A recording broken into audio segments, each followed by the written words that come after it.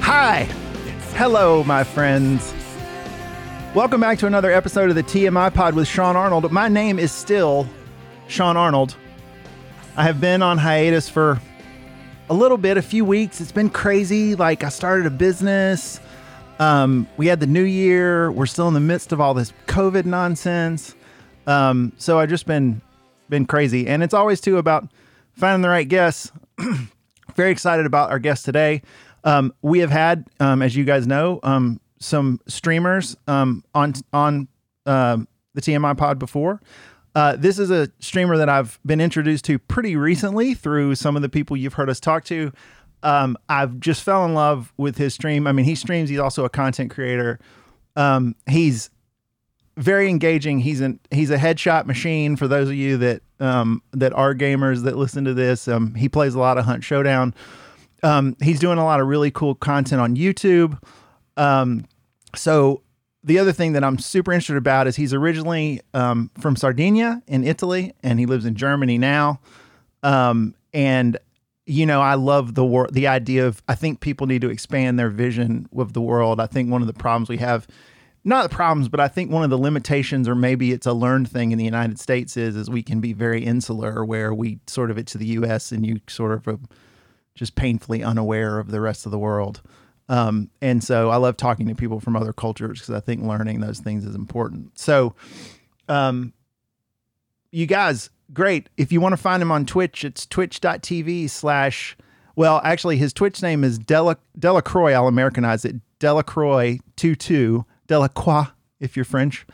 But Delacroix Gaming on YouTube. Gabriel's his real name, but I'm just going to call him Della. So we're going to wrap. Della, how are you, my friend? I'm good. Thank you so much for having me. No, I appreciate it. This is exciting. When I shot you a note, it's always interesting in this world when you reach out to someone that doesn't know you and be like, hey man, do you want to come talk to me and record it? That's the beauty of the internet, man. That's why I like the internet. It's a tool, and the way you use it makes a difference, you know? It's such an extraordinary amount of reach. I mean, even just the fact of how we're talking right now. I mean, you're sitting in Germany. Oh, yeah. In East Germany, in the cold. Yeah, and I'm sitting in the southern United States, and here we are talking over the computer, which is kind of extraordinary. It's extraordinary. It's very interesting. Like you said earlier, that you just started your own business, right? Yeah. And thinking about how hard it was for like our parents or our grandparents to start a business and get rich. But now with the internet, you can reach basically the world, you know? Yeah, it's wild. That's amazing. Well, and also for you, I think this is kind of crazy, and we can talk a little bit about your stream. And why are my alerts going crazy? You clearly, I mean, you're obviously Italian. You live in Germany. You stream, right? And for some of my listeners that are not techie people, this streaming thing is where these people basically create their own broadcast channels via this platform called Twitch. And they can put out whatever they're doing. Some people do cooking, some people play games, some people just chat, some people do DJing, you know, and mixing. It's music. I mean, there's all kinds of stuff. But you've developed an audience in the United States. Mostly, United States and UK, strangely enough. So, even though my English is terrible, but I managed to, yeah. It's not. I mean, that's the thing. I mean, what's crazy, and there's so many things I want to talk about this, but did you make a conscious decision to go, hey, I'm going to look at the US, and I mean, or did it just work out? Like, how did someone that's in Germany who's originally Italian and speaks, because you speak what, like 4 languages? Four in total, yeah. So English, Sardinian is like the only other language in Italy. You have a lot of dialects per region in Italy, but Sardinian is the only like recognized language. It's completely different. You have roots in Latin and a lot of Spanish words, and it's very complicated to understand. Yeah, I'm learning. Very. I'm learning how to. I want to be able to tell you. I hope you catch on fire and can't find water. So you watched my video, right? Yeah, I did. I'm sorry for that. No, it's amazing. He has a great video that just came out on YouTube. Check out his YouTube channel. That's Sardinian 101. And he talks about how Sardinians would like to curse people. And that's one of my curses. My wife actually likes, my wife, we were listening to it yesterday. We were driving and my wife said, she likes to, I'd want to spread your guts in the marketplace and on your roof. Yeah. I don't know why specifically the roof, but like this kind of the curses they call like frastimus, right? Yeah, it's basically something generated in small towns. In Sardinia, we have like I don't want to call them towns because they're like villages. We're talking about 200, 150 inhabitants or something like that. Right. And it's like popular culture, and they only have like, the marketplace and the roof of their house. They don't have anything else. So that's probably why you have. So really they meant all over town, but those are just the two main things that could come up over. Yeah, basically, yeah. Gotcha. Like in my own town, we don't even have monuments, if I remember. Like right now it's 340 something inhabitants, and they don't even have a monument. They have a church, of course, because it's Italy, but no monuments, like benches, church, but nothing else. Yeah. Yeah. Sardinia is particular. Yeah. That's crazy. So anyway, back to the original question was the US and UK audience. Like, was that an accident? Was that by design? Like, how did you end up, sort of? I think it's because I started like playing on Showdown, and on Showdown as a market, mostly in the US. Mm-hmm. And playing with other streamers, they were like much bigger than me at the time. I managed to build an audience also in the in their communities or something. So when they are offline, the people comes to me and vice versa. So that's how I managed to. I started playing mostly with American people. I don't know why, but my mindset works better with American people and people from the UK than anywhere else in the world, I guess. Really? I think it's because I grew up, in Italy in the 90s. And I don't know if you know Franco Colombo. No. Which was the best friends from Arnold Schwarzenegger. Oh, okay. Yeah, very short guy, Mr. Universe, 3 times in a row, something like that. And if you grew up in Sardinia and you go to the gym, you live his dream. You live in his shadow, and you live in the American dream of becoming, famous as little Franco Colombo from Sardinia. Gotcha. Okay. So that's the background that I grew up with. And watching movies, of course, in the 90s, we had all the Schwarzenegger movies and Terminator. And what was the movie when he has to buy the toy for his kid, and stuff like that. Oh, yeah. Yeah, so that's exactly my generation. And from my point of view, it's like I have to go to the US. I have to leave this small place. I have to live the life in New York, Central Park and stuff like that. Right. So I think the mindset is similar just because of that. I think my teachers were the movies when I was younger. Yeah, no video games, not all, but I started with movies. Yeah, indeed. Is that when you're like, was English something that you studied for school, or did you just pick it up through film and TV? Or that's a hard question, because in Italy, like the level of preparation of English that you study in school is like any other foreign language in any other country. So if you study Spanish in the US, you say, it's not that good, right? Right. It's not the big deal. It's not so cool. And in Italy, we have a problem that all the teachers are very old. Like in primary school and secondary school, teachers can reach like 65 years old, and they try to teach like 12 years old English. They're not going to get listened. Like they don't have the energies, right? And that's a huge problem in Italy. A huge problem. Like young people are like without a place in school, because these guys go in retirement when they are like 68 in Italy right now. That's the age to go in retirement in Italy, 67, 68, depending on how many taxes you pay during the years, but the law changes every year. So right. And so the school was completely pointless. But once I hit like 13 years old, I started listening to a lot of music from the US, right? It was the boom of the Green Day, American Idiot, and stuff like that. And I was like, oh, shit, this language is cool, dude. So I started like watching a lot of series and anime. Mm-hmm. Helsing was probably the first one with original language in English, and then the subtitles in Italian. That's how I learned basically music and anime. Yeah. And then movies. Yeah. But that's like what was your comfort level with conversational English when you started streaming? I mean, I guess it was pretty high. I mean, it was already high because I live in Germany, and in Germany, like you take a guy from middle school, like a kid, 12 years old, he speaks perfect English. The level of preparation is insane in Germany. Like people, like older generation know because they used to study Russian in school because of ex-DDR, especially East Germany, the ex-communist regime. But young generation, they are insanely good. They speak English. Some of them speak or maybe 4 languages by default because there are sons and daughters from immigrants, from Russia and Armenia, Vietnam, and places like that. So I had to learn like how to communicate because I started working here in Germany. So when I started streaming, I was already, pretty confident with my English level. Thanks to that, yeah. Yeah, it's weird. It's something I say a lot. I took sort of the mandatory couple of years of Spanish when I was in, school, and I kind of hated it. And then I exempted out of it at university. And now in retrospect, because my wife is a pretty fluent Spanish speaker. Okay.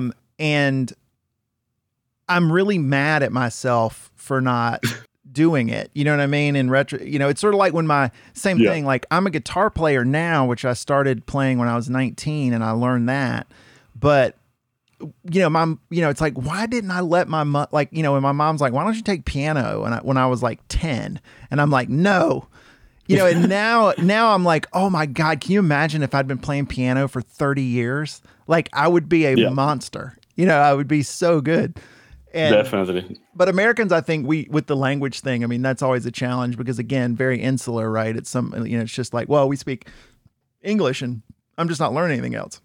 But yeah, because you can speak English everywhere, basically in the world.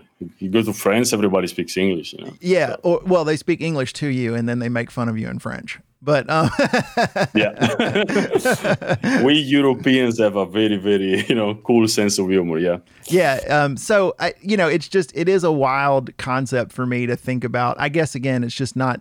Anytime I think you see someone do something that you can't do, there's a certain amount of awe or sort of it's like when my wife, when we go on vacation to Mexico or something, and she's just like rapping with the cab driver, and I'm I'm like, how do you do that? Like, I'm like, I barely speak English. Like, how can you have 2 languages in your head? You just like nod and say sí. Yeah, exactly. Sí. Donde está la biblioteca? Classic sentence. I mean, but that's a pretty wild thing. Did you find that, well, again, I guess everyone speaks it. So I wonder, I know sometimes that you obviously keep your streams primarily English. Occasionally you'll mix in, if someone in chat shows up, in another language, you'll mix it in. Yeah.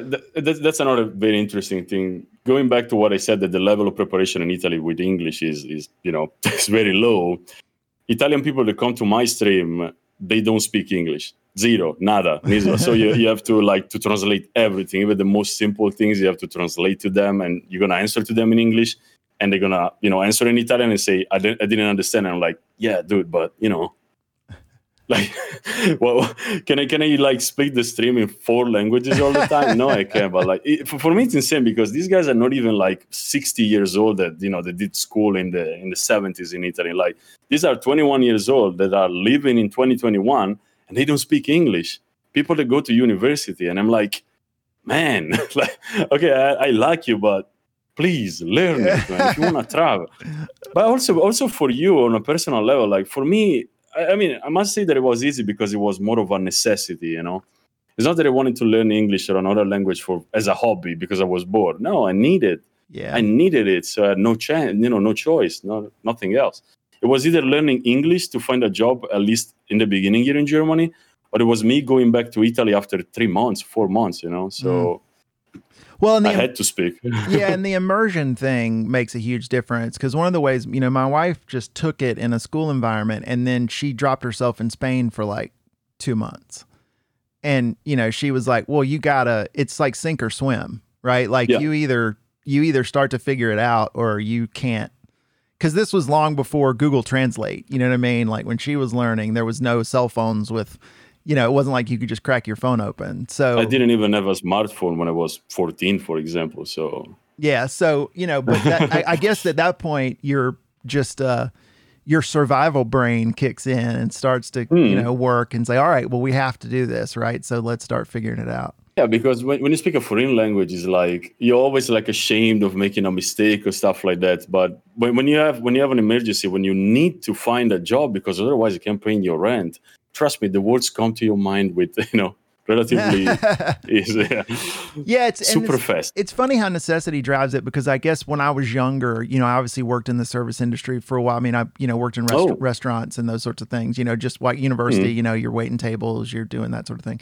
And clearly in the U.S., you have a lot of Latino, people that speak Spanish that are working in those environments, and they don't speak any English. And so all of a sudden, if you're going to get your job done, you have to just figure it out. And I will say that at one point, my sort of restaurant conversational Spanish was okay, just because I needed to be able to talk to the guys that I was working with. And now that I think about it, I guess, I did sort of, because I was just around them every day, and it started out with a lot of asking, like, ¿cómo se dice this? ¿Cómo se dice that? You know what I mean? Of course. And which is the same for me when I was working here in the kitchen in Germany. Like the first things I learned was, fork, knife, spoon, pen and stuff like that. Yeah, it's true, 100%. Yeah, so that's but it is fun. Like for me, I think that what's cool as well is about your stream that I like. I mean, and this is one of the reasons, a friend of the TMI pod is Jeremy Lopez. Lopez Radio. Lopez. We're friends IRL. We actually, he's the one that actually introduced me to Twitch. Like I met him.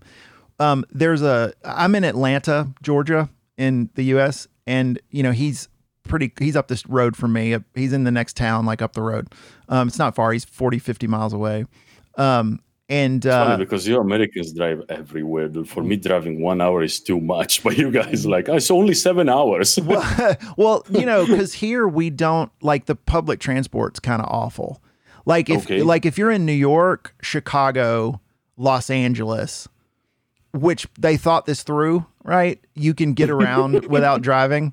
But Atlanta's a weird city because now we're 6 million people, 6.5 million people. Holy. And when I was a kid, it was like 1 million people. And the thing that really blew Atlanta up was when we got the Olympics in 96.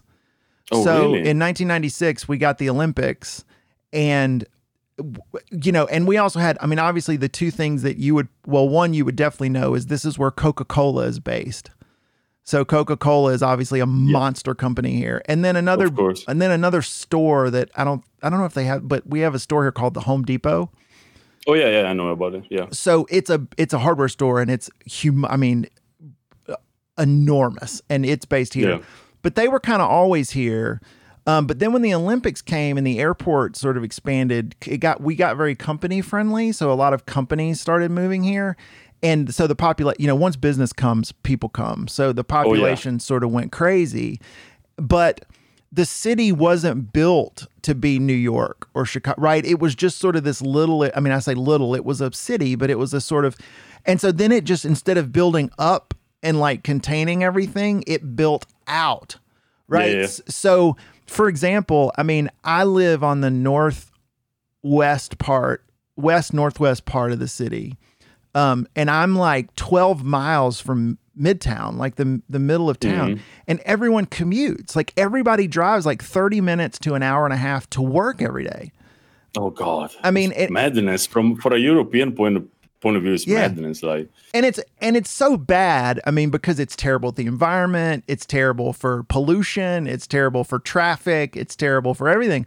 But it's just like, it's almost like when you started doing something and we were so far down the road, it was like undoing it was not an option. So it's called sprawl. I mean, that's what they call it here, is urban sprawl. And we're just spread way out. I mean, so it's a, and the only way anyone can get anywhere is drive, because they also didn't build good public transport. So you don't have trains, or you don't have, ways. And trains are like a thing that's so unbelievably awesome in Europe that we just don't have in the US.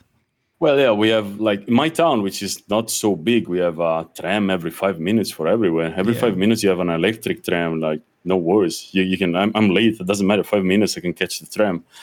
And in Germany, if you like go late to work because the tram was late, you don't have a car, they can tell you anything. It's just like, yeah, not your fault, dude. You know? Yeah, and we're just not good at that. I mean, it's just something that as Americans, especially other than those really like DC, the metro in Washington DC is pretty good. But that's it. Like those 4 cities are probably the only ones that like really have got that public transport thing figured out. So anyway, so there's a local television channel here that in Atlanta that we have Lopez and I got invited to do this panel thing where it's like commenting on current events. And we know the guy that runs the thing. And I came onto the show and Lopez was also a panelist. And the funny thing about Lopez is the way that this is so hilarious. Because this was even way before COVID, but we were doing it via, it wasn't Zoom at the time, but we were doing it via video chat. So everybody was coming in from their homes. And I heard Jeremy or Lopez Radio start talking. And I was like, oh my gosh, his voice is so buttery. You know what I mean? It's just so smooth. But being a guy that came from music and recording and, you know, sort of this sort of stuff, afterwards, I sent him a note and I was like, man, I just have to tell you, your voice is unbelievable. Like I just, it's really great. And my wife is a reporter at CNN and she did radio here in Atlanta for a while. And so I know the radio business. He's like, oh, I was in radio. And then all of a sudden we found out we knew a lot of people in common because the radio industry and the television, they work like close and by, in Atlanta everyone sort of knows even though it's a big huge I always say it's the smallest big town in the world. It's like it's really big, but everybody somehow knows everyone. But it's sort of like you said about Sardinia where the dogs say hello. Anyways, so and then I was not podcasting at the time, and Lopez has been podcasting for a billion years. Yeah, it's been working with radio longer, like for a long time. It was the guy helping me with my microphone, Lopez. It was him. Yeah. So yeah. And so I actually said, "Oh, and I basically just invited myself to his podcast. I was like, well, let me come to your show. And the funny thing is, the first time he and I podcasted, we talked for 3.5 hours, and it was just like instant. We just got, we were meant to be friends. There was synergy, yeah. And so that's how, and then when he started telling me, he's like, hey man, there's this thing, this Twitch thing. And, again, we talked about this, I'm a little bit older, relatively speaking, right? Like to a lot of the maybe at that time, now Twitch has expanded a lot. At that time, I think the core viewership of Twitch was 2 years ago. Twitch was just like Fortnite. Yeah. You cannot think about anything else but Fortnite and, 12, 15 years old and so on. Right now, like thanks also to Doc Disrespect, because it's probably one of the oldest streamers on the platform in terms of, time that has been doing that and time that they became like on the peak of his career, and he stayed there for like forever until he got banned. Yeah, he never and thanks to him was like, oh, so Twitch is not only for Fortnite. I'm 40, I can do Twitch, right? Because before there was this misconception that video games and gaming careers are only for young people. Everybody else out. We don't want you. You're not interested. But that's 100% wrong now. Yeah, 2 years later, doubt. Yeah, so Lopez, says like, hey, I'm going to start doing this Twitch thing. And I was like, I don't know what that is, but if you're doing it, I'll support you. You know what I mean? I'll check it out. And then like I've made these unbelievable friends. Like, you know what I mean? It's interesting because like Curdy, for example, who's another Hunt Showdown streamer, I met Curdy through Lopez, and now Curdy is one of my really good friends. I've never seen her. Like I've never in person, you know what I mean? Like we've never met. I mean, Lopez and I hang out IRL from time to time, but because we knew before all this, but it's just, it's amazing how tech has changed the way we develop relationships and, we do those sorts of things. I mean, I'm sure that I don't know it as a streamer, but I'm sure from your perspective, I mean, because you seem like you're a person that's really just interested in humans in general, right? And for me, like the game, of course, I love on Showdown and everything, but like if I don't have a connection with my chat, I just rather work in logistics and play on my own at night. If you stream just to show off, like look how good I am, and that's like 5 years from now, do you want to be remembered for the guy was good at video games, right? that's my nightmare, just being remembered for something like so like simple as being good at video games without even having like a contract with Cloud9 or whatever company of Fnatic or stuff like that. But I want people to remember, Dela, the guy that has the community where I found, this good friend of mine. That's much better, and that's why I like Twitch, because thanks to Twitch, like you said, you met Kirti, for example, through Lopez. I met Lopez through Kirti, which is funny, and it's the only reason why I kept streaming. Because if I hadn't found like people like Lopez and Kirti, I was probably gonna leave Twitch at some point. Because it was never. I'd rather just go YouTube, right? You have no interaction with the chat. You don't have to stress out. You can do everything, at night, and you're good. Yeah, no stress, no.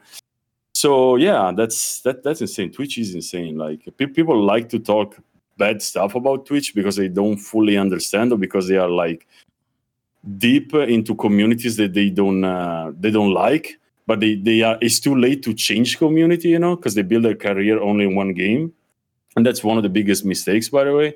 When you just like work with one game, all of a sudden the game dies and you die as a content creator, right? That's just. I've seen that happen. So I'd rather be like human relationships than like unshowdown. Dela is good at headshotting people, Yeah. Yeah. And there's, I mean, and what's interesting too is it feels like you're sort of on this trajectory. I think Curdy is on this trajectory, a bit, because she's now basically, full time. That's her thing. What I think is interesting, have you thought about, because right now you've got a good following, right? And you get good viewership. But one of the things you mentioned, Disrespect, but there's other guys too that come to mind, right? Like there's huge ones, right? Like Choco Taco and Choco Taco, yeah. And like I watch like Halifax, and because I'm a PUBG player. Like I don't really play. And what's funny is I'm new to PC. We can talk about that in a second because I want to get your opinion and stuff. I just built my rig like a month ago. And I was always a console. So I would always just watch Twitch and be a community member with my laptop, because you don't really need any gaming power, but I played everything on console. Right. So, and I've just now started to mend like Hunt's like my first real PC, like FPS that I actually play. So they're very different, you know what I mean? But, so I watch PUBG PC guys, even though I was a console guy, just because they're sick, and to your point, just I like them as content producers, a lot of those guys. Yeah. But so you've got that level. So like Disrespect, Chaco, those guys are like up in the stratosphere. You're talking about thousands and thousands. Those guys are written in stone. You're never gonna get rid of their name 100 years from now. But now it's like interesting because you've got a guy like Nino, right? Who this is another guy who's a Hunt streamer, and he's a robot. Like I don't like that guy's so good. But now I like look, and he's in that 1K, 2K, depending on when you catch him. Have you thought about, it feels like keeping up with chat with like 200 people is, I feel like is hard, and having those relationships. Like, do you worry there's a point where it's like, oh man, I've got 1,000 viewers on the reg now. And like, am I going to be able to keep up with what's going on? For me, it was never like a big number problem. It was always like, am I capable of holding 100 viewers or 200 viewers, 300 viewers? Like long time ago, I got rated by GIF. I know that, Showdown, Sea of Thieves, and also other game streamer. It's a variety streamer. Mostly though is playing Hunt now. And he rated me with 10,000 viewers. I went from 20 viewers. That was the first drop campaign of Showdown to 10,000. I was panicking.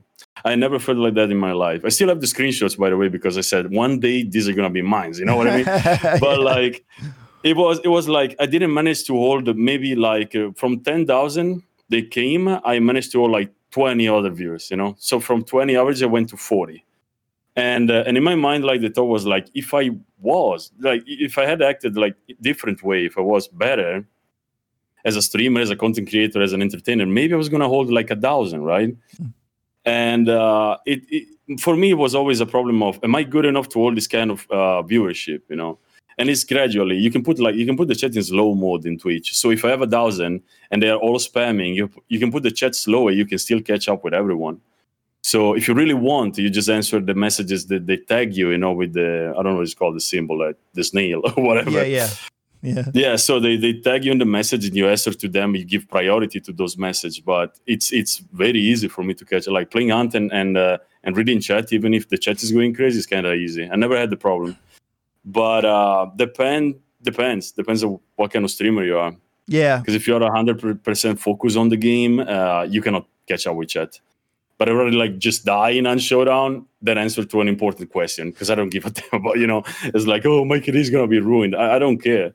If this person is asking me something in that specific moment, he has priority. Because if I'm streaming on Twitch, and if I'm doing this as a job, it's thanks to this person mostly, right? So my KD or my debt on Twitch has no fucking value compared to this guy that is spending like 2 minutes or maybe 7 hours a day watching me, and he just wants an answer from me. So yeah, it was never like an argument. If my chat says, "Oh, Dela, we're gonna all stay here, and we want to do a just chatting tomorrow," I'll do it tomorrow. I don't even have to think about it. So yeah.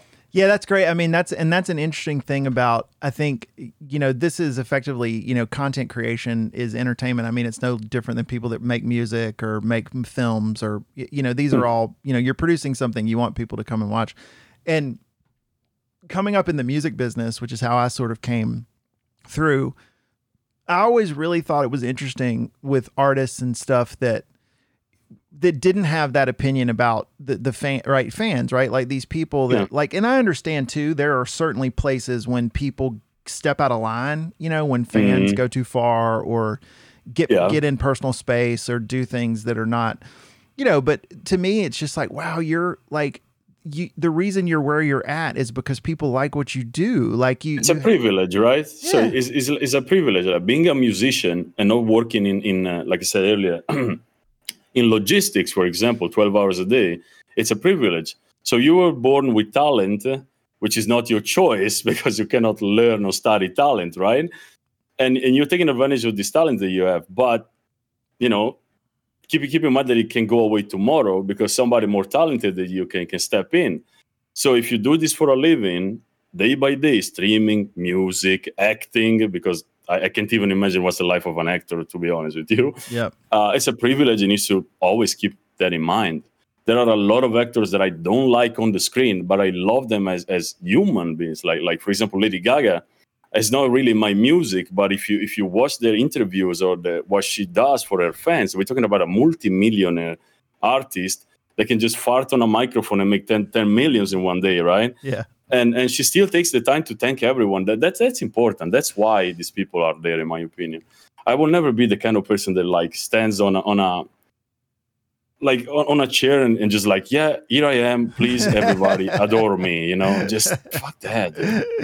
Yeah, and it's so nice. And again, because of where I come from, and then my wife's career, over the years, I have had an opportunity to come in contact with a lot of people that are famous, especially in the U.S. Right. So, and it is so refreshing when you meet someone like that, and they are not dicks.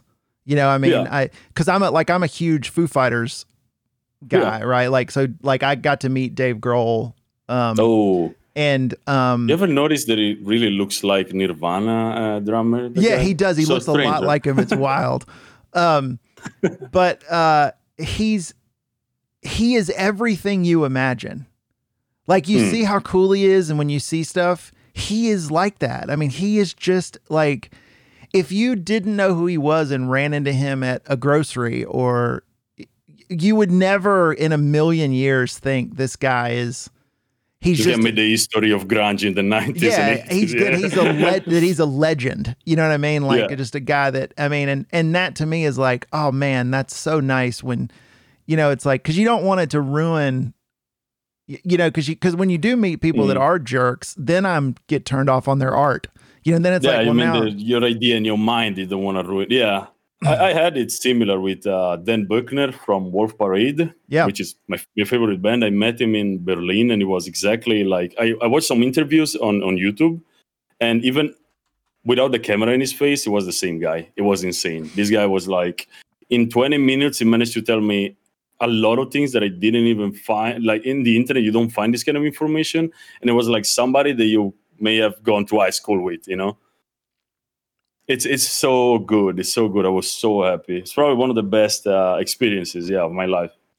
To me, I tell people, if you ever get a chance to meet a celebrity, to to me, the characteristic that you can always tell is even if they're faking it, but if they act like or are interested in you more than they're interested in themselves. Like when I met Dave Grohl, I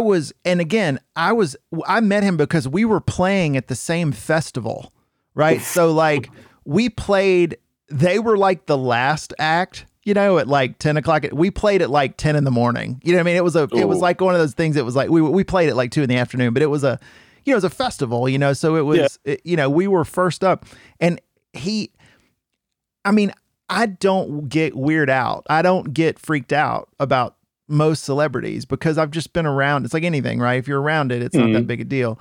But like, I realized he was sitting next to me. Like, he actually came and sat down next to me, and I was reading a newspaper. So I wasn't even paying attention. We were in like the artist area, like, where like there was a tent because it was an outdoor thing. There was a huge tent that was blocked off that was like for art with, with food and for water. the artists. Yeah. And I just felt someone sit next to me, and I looked to my left and I saw him, and like my heart rate just went. I was like, oh my God, I am sitting 8 inches from Dave Grohl, right? Like, and here's what's cool about him is he could sense that I was freaking out. And I didn't, and also I'm thinking like, well, look, man, this guy, every day, this guy's got to deal with people freaking out. Like, so I'm just not going to be that guy. And, so I was like, I know I was looking and trying to be not obvious, but was being totally obvious. And he taps me on the shoulder and sticks his hand out, and he goes, "Hey, I'm Dave. Like, what's your name?" And then spent 10 minutes honestly asking me questions about me. You know what I mean? Like, he wasn't the least bit interested in talking about himself. And that's always, to me, like, that's a huge sign, right? If a person is interested in you. But it also says a lot about the artist, because if he's interested in his audience in a way, if you notice, like, if you realize that you were a fan and he asked you like personal questions, the guy was doing like market research in a way, right? Yeah. So he's a professional, right? Sure. That's the thing. He's not only interested in you, but he's also like, okay, this person listened to my music. I want to know why, so I can keep going in that direction if he's working out. That is a lot about the artist. Yeah, a lot. It's cool. I mean, but again, the parallel there with Twitch is, I think, what's cool about Twitch and just how the whole platform is designed is you get such a high level of engagement with the people that come to watch you. It's instant, right? You don't have to wait for comments here. There's a person watching you. He can ask you a question right now. Mm-hmm. And it's something that for a musician you can't do because he's playing, of course. So you can, can you answer, So that's amazing. Yeah. That's probably the best part about Twitch. Yeah, it's super cool. I mean, so how did you, I know you're also a humble guy. I mean, I know that enough from watching you, but you're clearly a really good player.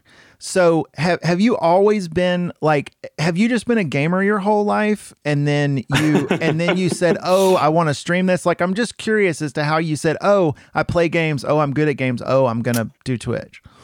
That's funny because my mother hated the fact that I liked video games. Like, my first console was, I think it was like Polystation, one of those rip-off PlayStation 1 consoles from the 90s, that you were buying at the supermarket.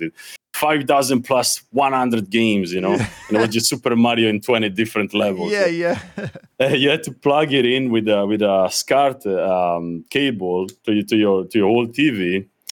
And I was playing like, it was Homework and then Super Mario Homework and then Tanks, I think it was called. And I grew up like that. Then in 2007, I think, I bought my first computer with my summer job. I started working when I was really young, like 12, 13 years old. And it's pretty common in south of Italy, working in the countryside and stuff like that.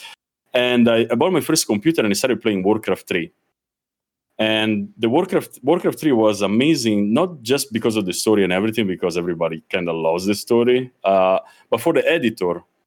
And for me, in my little room, because my house was really small. My room, I think it was like 3 meters per 4, my personal room. I started editing, making custom maps that I was playing with my friends, and I felt like a game developer, And that kind of gave me a different reality, because when you grew up, like, I grew up in a relatively poor family, I would say, like, middle class, but you have enough to eat and drive your car, nothing more, right? That was like Italy in 2007 before the big crash of 2008. So imagine Yeah. if you were in deep shit earlier, after that.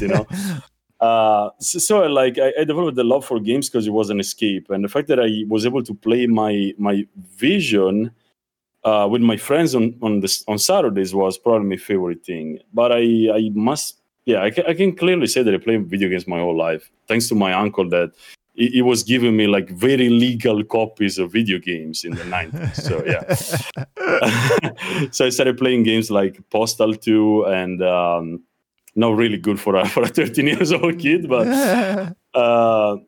it's mainly thanks to him. Like music and video games is thanks to my uncle. Yeah, when he really started getting into real gaming, it was my uncle. He came from Germany. He gave me a lot of CDs, games, music, and so on and so on. And that was the death of me because then I never went.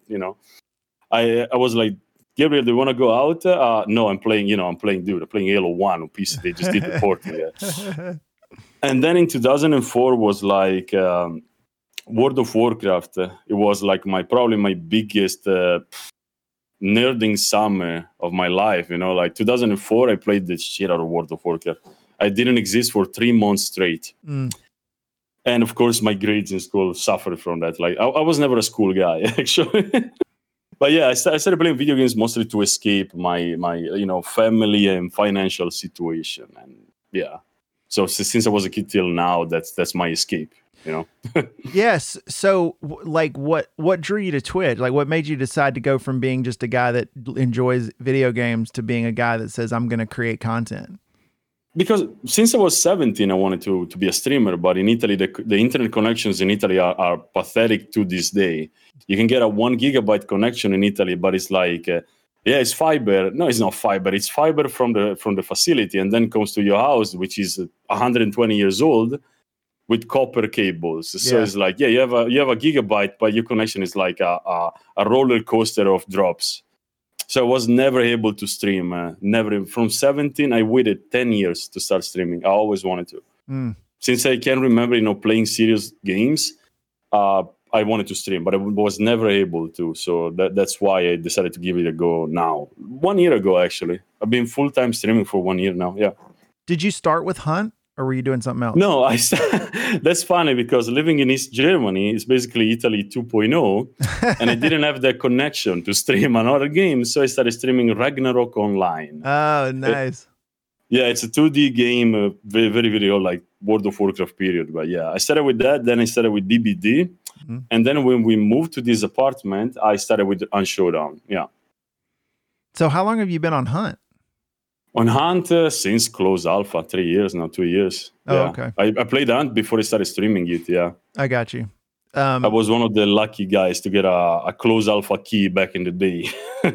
Did you but those are obviously very, not, clearly not like, well, I mean, an FPS game, right? Did you play other FPSs? Like, or was that? I played the Destiny 1 for a long, long time. Yes, Destiny 1 on console, PS4. So that was I think I have 5,000 hours in Destiny 1 on console. Very, very masterpiece of a game. Bungie at the peak of their, productions. It was just beautiful. It was new. It was working perfectly on console, and it was like Halo, an FPS shooter made for consoles, which is the most difficult thing to do. If you make an FPS shooter for console, it means that it has to make sense with the aim assist. You need to be able to turn around, to have action, and not to feel like a brick running straight, right? And that's why Unshowdown feels so weird on console for me, because it was developed for PC, and the kind of action that you have on PC in Unshowdown, you cannot replicate that on console, because you cannot jump, change weapon, and shoot at the same time with a controller. You're basically holding a potato. You cannot do what you do with a mouse and keyboard. And it's hard. I mean, again, because when Lopez started playing Hunt, and he wasn't in the way back, but he was definitely played early access, for that game, and he had told me about it again IRL, and I did not have a PC at the time. And this is a guy coming from, I was for years, I was a console COD player. I mean, there's We're talking about Modern Warfare or Call of Duty 1, 2, 3, like World War II, World War One. No, I pretty much started with Modern Warfare was probably my first time, because that was the first time I played with other people. So I mean, I had played some console games, but I never had done the interact, because again, and it's funny because I've worked in IT my whole life, and so I work in the company we started as a legal technology. It's a technology company. Oh yeah, I was stalking you on LinkedIn. Don't worry. Yeah, perfect. But I'm not an engineer, right? So I came from really more the strategy and business sales kind of side of the house. I tell people all the time, if you put me in like a party in my neighborhood, I'm the most smartest, I'm the smartest technical guy in the room. If you put me in a room full of engineers, I'm an idiot, right? So, I mean, I'm competent, right? I can feel my way around, right? But I'm by no means an engineer. So even the tech around just chat and how to, get it to where you're online all the time and, all those sorts of things. I mean, I never just dug into it.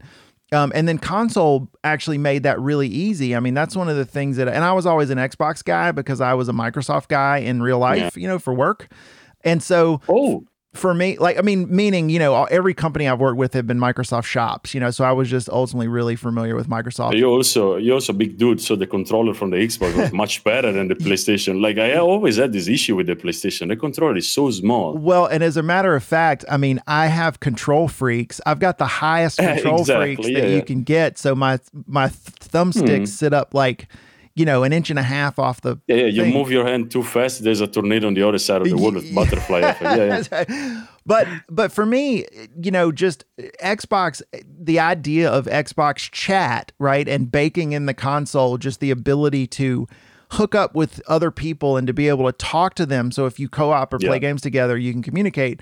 That was something that at the time I probably wouldn't have tried to figure out for PC, but it just the fact because it was harder. It wasn't plug and play like on Xbox or console. On PC, you had, I don't know if you remember like IRC. Or TeamSpeak back in the day. You had to be an engineer to work with those things. 100%. It was so hard for a kid. Like playing World of Warcraft, you have to do a raid and you have TeamSpeak. Yeah, but you have to need to put the IP, then the password, and then I have to give you permission. No, dude, like whatever, right? Yeah, and I remember when they shipped the first Xbox where it's like, oh, and here you just plug this. Remember, one ear with the foam, one ear with the crappy foam thing, and then the mic stick, and it's like, but all you gotta do is plug it into your controller. I'm like, oh, well, I don't have to figure that out. That's easy.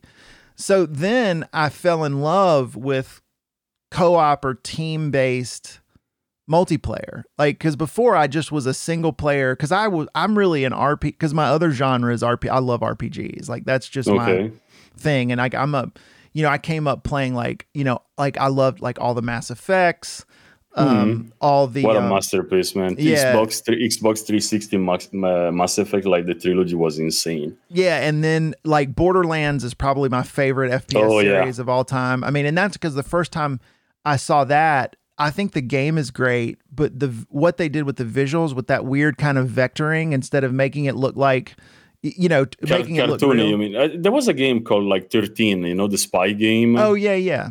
And they pretty much the same visual style, but the way that they use it for Borderlands was like, oh, it's not only an RPG, but you can use guns, you can like loot guns and everything.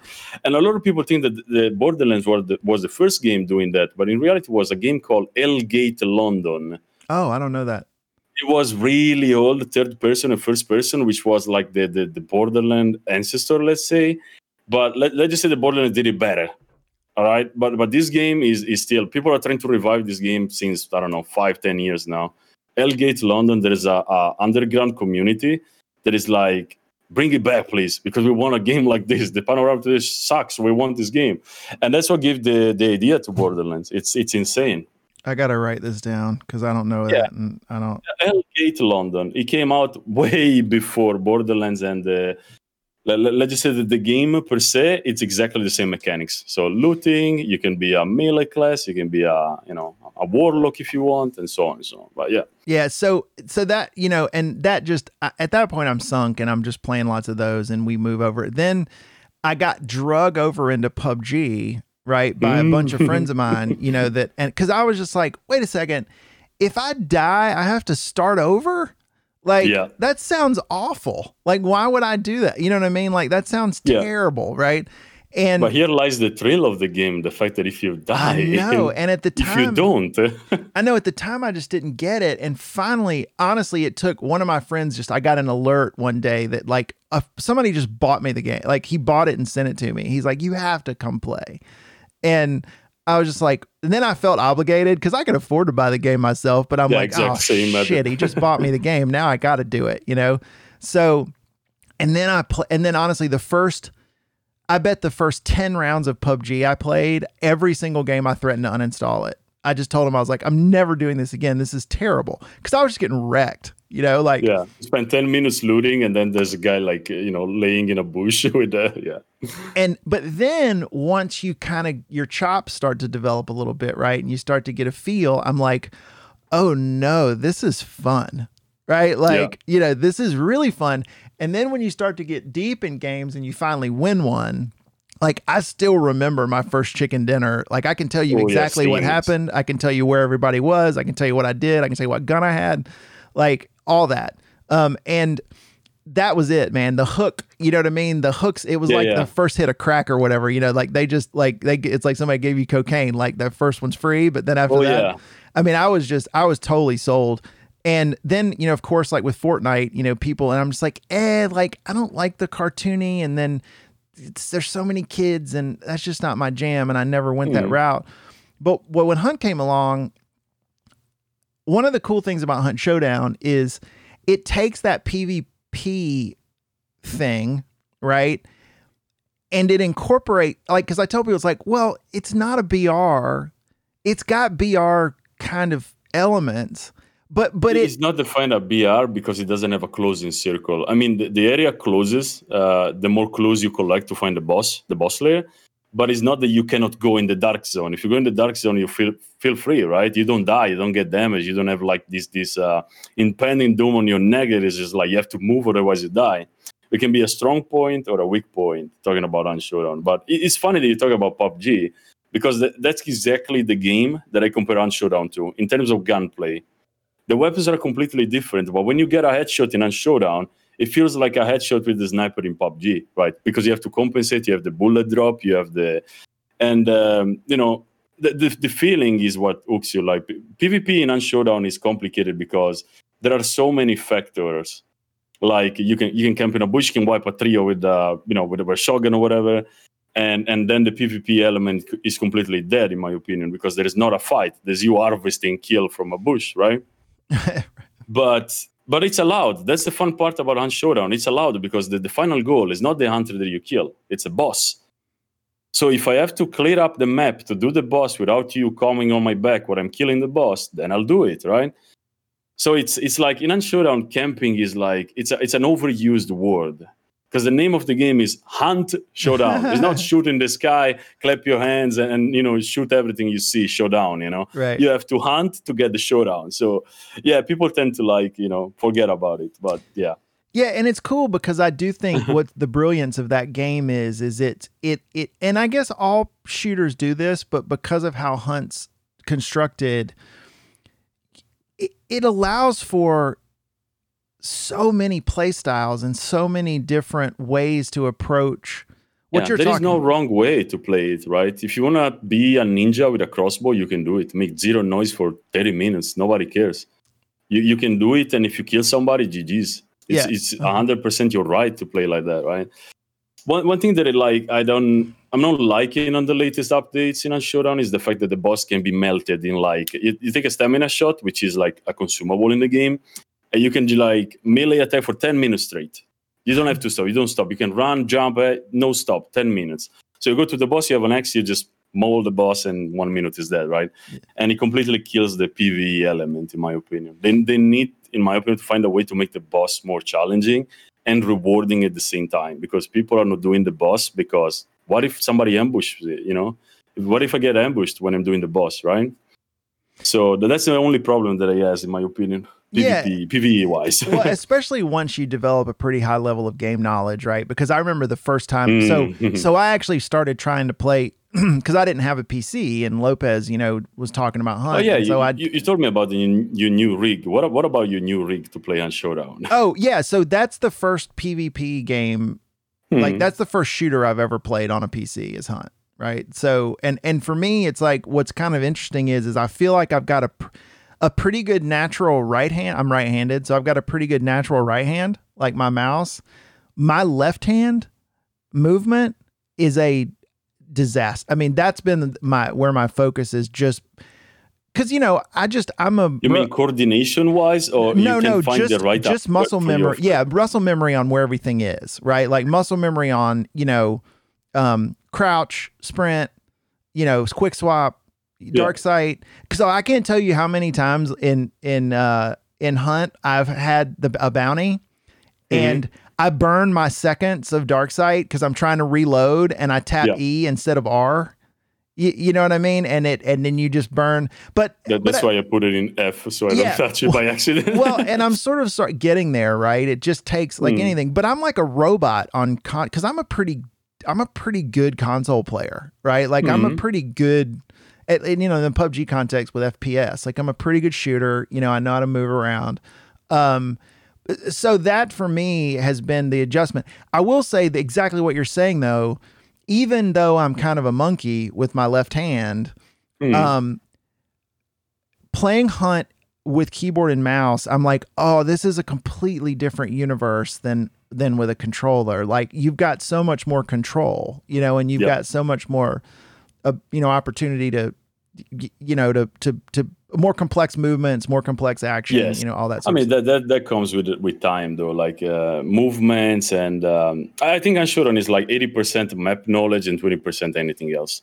Like there are some like square meters, 1 square meter of the map that that you can't jump there because there's like an invisible texture, or you're gonna get desynced, or you're gonna.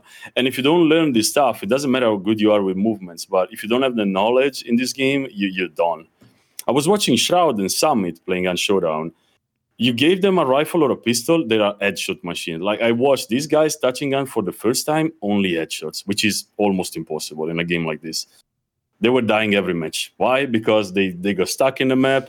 They got ambushed by somebody at the boss layer. They got killed by a meathead because they don't know they had to run in a particular way. So that's what is beautiful about on Showdown. I actually didn't realize that Shroud and Summit even ever played Hunt Showdown. Man, they played Hunt in early access, and Hunt had like 100,000 viewers for like a couple of days. And Summit was playing Hunt Showdown like a month ago, 2 months ago, again with like 40,000 viewers, like the peak of the viewership for Hunt Showdown.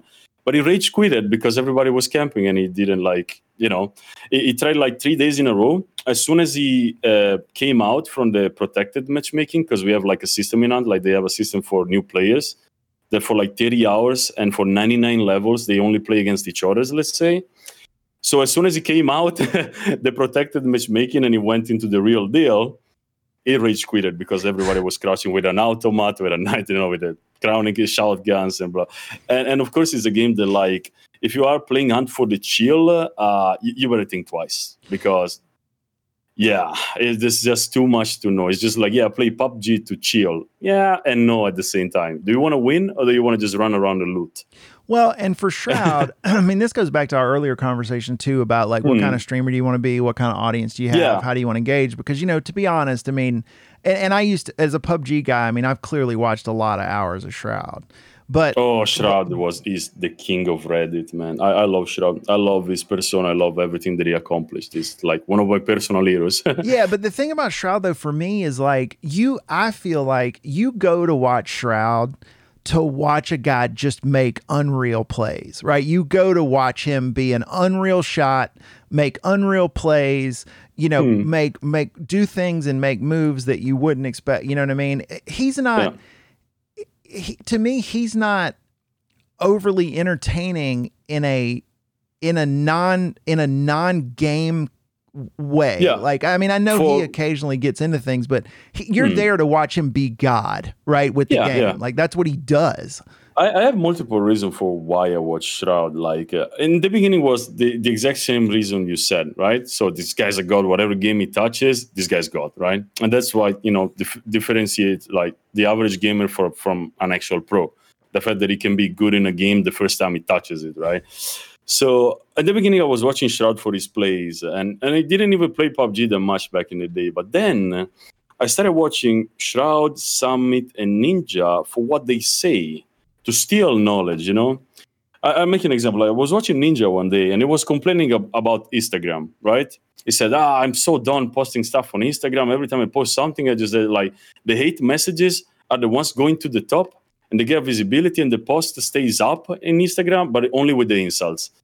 And the regular person will think, oh shit, that Instagram is shit, man. I will never use it as a content creator, right? But no, I was like, damn, that's genius. I'm going to use Instagram because even if they insult me, it's going to bring me something, right? And this is knowledge coming from someone with 1 million or 2 million plus followers. So it's like, if he doesn't know what he's talking about, who does, right?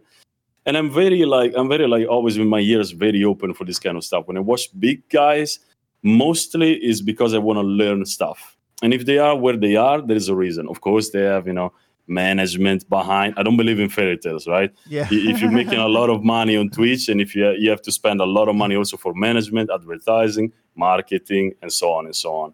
Otherwise, you don't get to that level. That's just fairy tale, guys. It's just like you don't get where Pokemon is.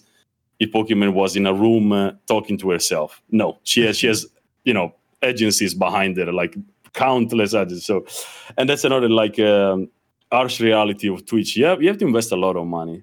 In social media, in gear, because you need to be able to stream like 7-8 hours or whatever hours a day without your system to completely melt, right? You need to spend money to in a way make money. The classic rule in business is you need to invest money to make money, blah, blah, blah. But potentially you spend it only once, right? Twitch is not a business when you have to drop like $500 every month to keep paying the bills. It's a business where you buy your machine and everything else is inside your head. So the way you use your information or the information provided by people like Shroud, like Ninja, they're priceless. Those are years and years of experience that you need to be able to catch. Otherwise, you're just looking somebody playing a game, right?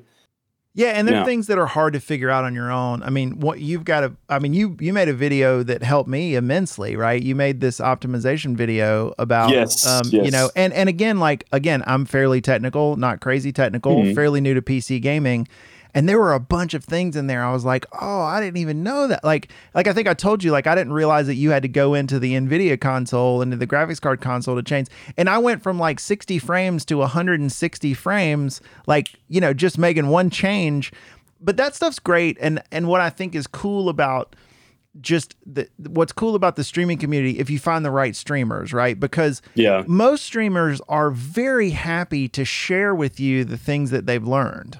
You know what I mean? And to be open about, things. And it's cool that and that's one thing about the hunt community that I really like. And my circle has expanded from sort of like Lopez Radio and Curdy to other people. Now I watch, from raids, and that's how Twitch works, right? It's this idea of finding other people. But I just think it's still so awesome that, you guys all play together, and and it's not this I'm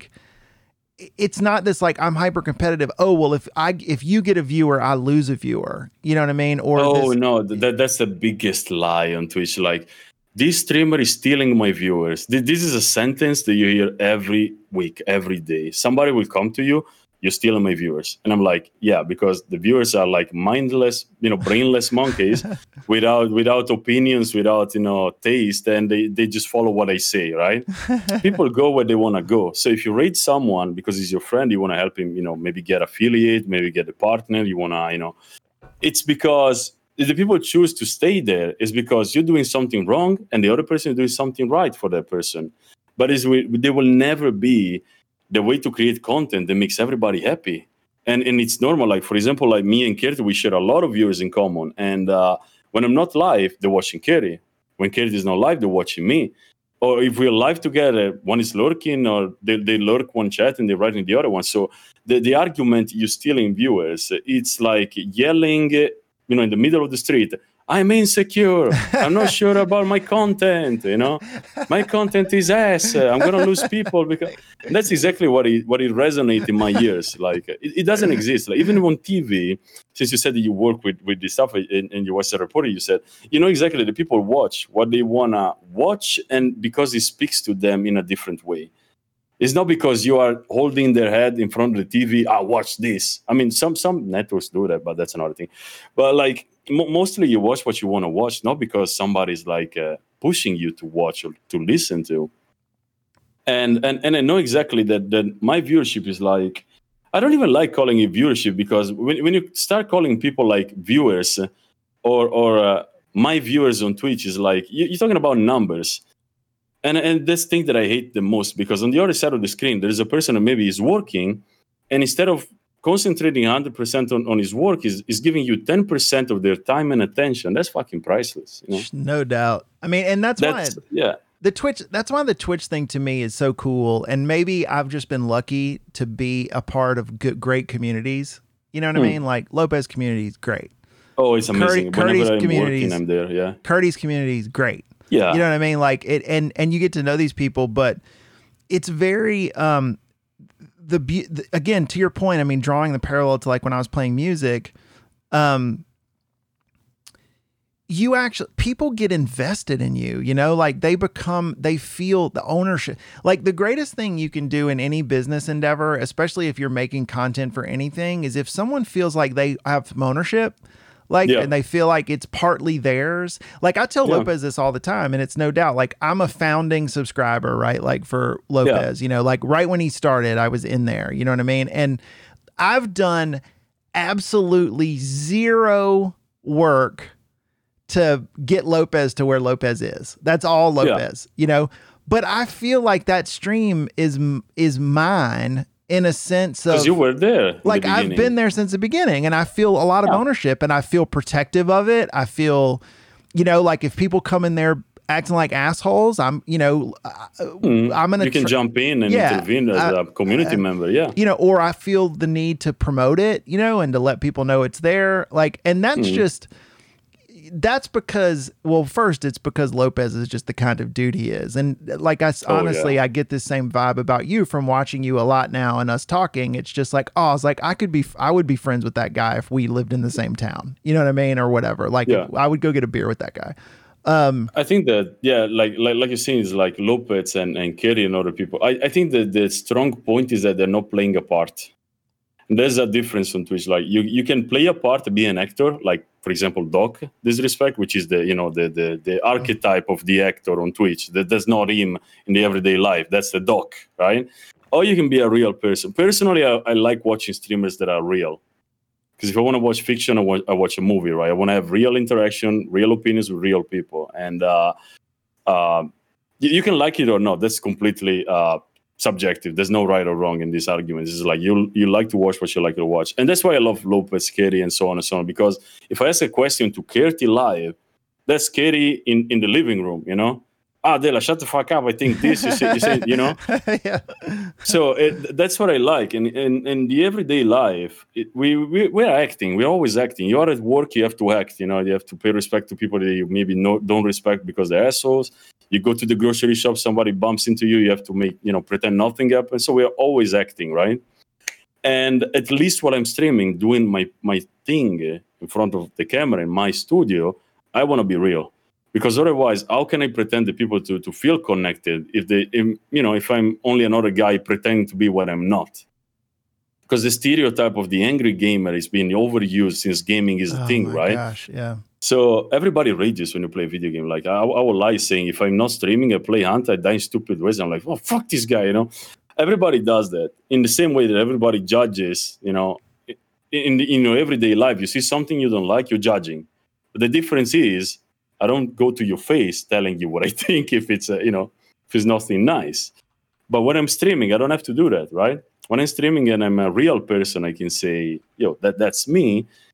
Take me as I am, or go watch somebody else, Yeah, for sure. I mean, and that's one of the cool things about like just again, I mean, it's obvious in your stream and others. It is about you do feel like I'm getting something that's authentic, right? Like that's the word I would pick, right? Is there's an authentic person on the other side.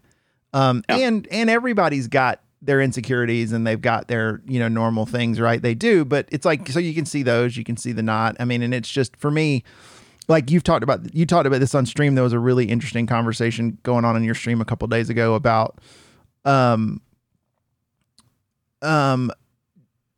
just how different we all are and how that's okay. Mm-hmm. I mean, I feel like there's this, and it's changing a lot in modern times, like where we are now, but it's just this idea of like, people need to conform to something. It's like, man, just be you. Like you are, as long as you're not a dick, as long as you're not hurting other people, as long, like you can just be yourself. Like you don't have to try to try to conform to some kind of crazy standard, especially what you were talking about the other day. And the question was around morality, but especially considering how global we are, because everybody's where they're from. I mean, all these things are informed, but it's like by where you live, what the culture's like, all that stuff. Mm-hmm. It's like the US, like you take the car, you can go to another complete state when they complete all their traditions. The people speak in a complete different way, but you're still in the US, right? And in Europe, we have this everywhere. Like if you go from one town to the other, even in Sardinia, it's a complete different world. And the point of morality, it's like comes from another of my obsessions that I have since I'm really, really young, which is, good and evil. It's probably my favorite topic. And what I don't like about modern times is that we have this absolute things like, this is right and this is wrong. And then nobody asks why or because or where it comes from and so on and so on. And for me, it's 100% wrong. Because I know exactly that coming from a Catholic background in Italy or coming from Sardinia, which is a very small island, I think it's like 7.2 million inhabitants in the whole island. So imagine how small it is. I know that some of my points of view and realities were influenced from my background, right? By my background. So for me, just reading something and not get an opinion or pretending that my opinion is 100% right, it's insane. But when I'm on the internet and I read people like, you don't want to have kids, for example, you're not a complete woman. And I'm like, dude, shut the fuck up. Like, especially if you have a dick, shut the fuck up on this one. Yeah. Especially. So this is what like makes me. This is my probably favorite topic and obsession, good and evil. My goal in life will be, and it is, to find what is universally good or universally evil. Which is impossible if you think about it, because you live in Saudi Arabia and you have different things. You go in Italy, you go in Germany, you go in. For example, in Germany, in Italy, one of the simplest things: you have kids, your parents are not going to take care of them. The grandparents are going to be, oh, you have kids, good for you. We're going on holiday, right? When in Italy, they're gonna grow your kid and you can be home never, But in Germany, no, it's something like this is crazy, Coming from Italy is crazy. And the differences between Italy and Germany are like infinite. One of the first things that I noticed coming from Sardinia, which is a patriarchal, family situation where the man brings the money home, the woman has kids and cooks and cleans and shut the fuck up, right? That's Italy, guys, in 2021. And in Germany, if a girl has the same opportunities you have, she get paid the same. And if she's with you, it's because she wants to, not because she needs your money, right?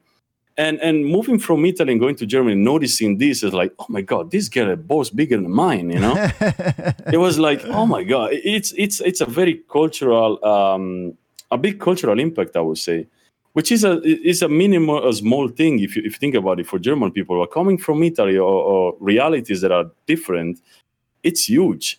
A woman that like, I don't want to be with this guy.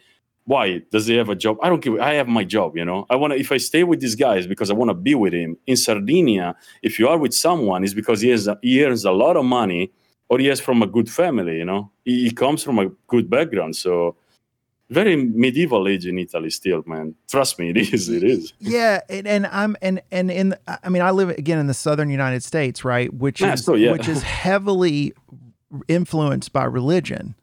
Of course, and the Baptist church, right? Yes. And those attitudes, right? Same thing. Like we've lagged the rest of the country on that, right? It's this patriarchal sort of structure, and and we still struggle with that in the United States, I think, and again, I'm married to a woman that is infinitely smarter than I am, infinitely more successful, right? I mean, she doesn't need me at all when it comes, like, as far as sustaining herself, right? Independency, yeah. She makes her own money. She can make her own decisions. I mean, that's not, she could, if I left tomorrow, she would be fine. I mean, as far as, like, economically speaking, or if she kicked me out, right? She would not, it ain't like she's tied to me that way. Which is great. And that's just for me, though, has always been, unfortunately, I sort of escaped my roots a little. And a lot of it was going to college and sort of realizing there's a bigger world out there. And whether that's around other religions, because so, for example, I mean, this is a much longer conversation, but religion right now, I'm really not anything. I'm just I'm still searching, as what I tell people. I'm still trying to figure all that out. But I grew up in the Baptist church, right? My wife is Jewish. She's from Chicago, right? She's, and so you want to talk about a weird first family get together when Yaich turn up with the Jewish girl from Chicago, right? Like just a completely like other planet, right? We might as well be aliens. She might as well have been an alien, right?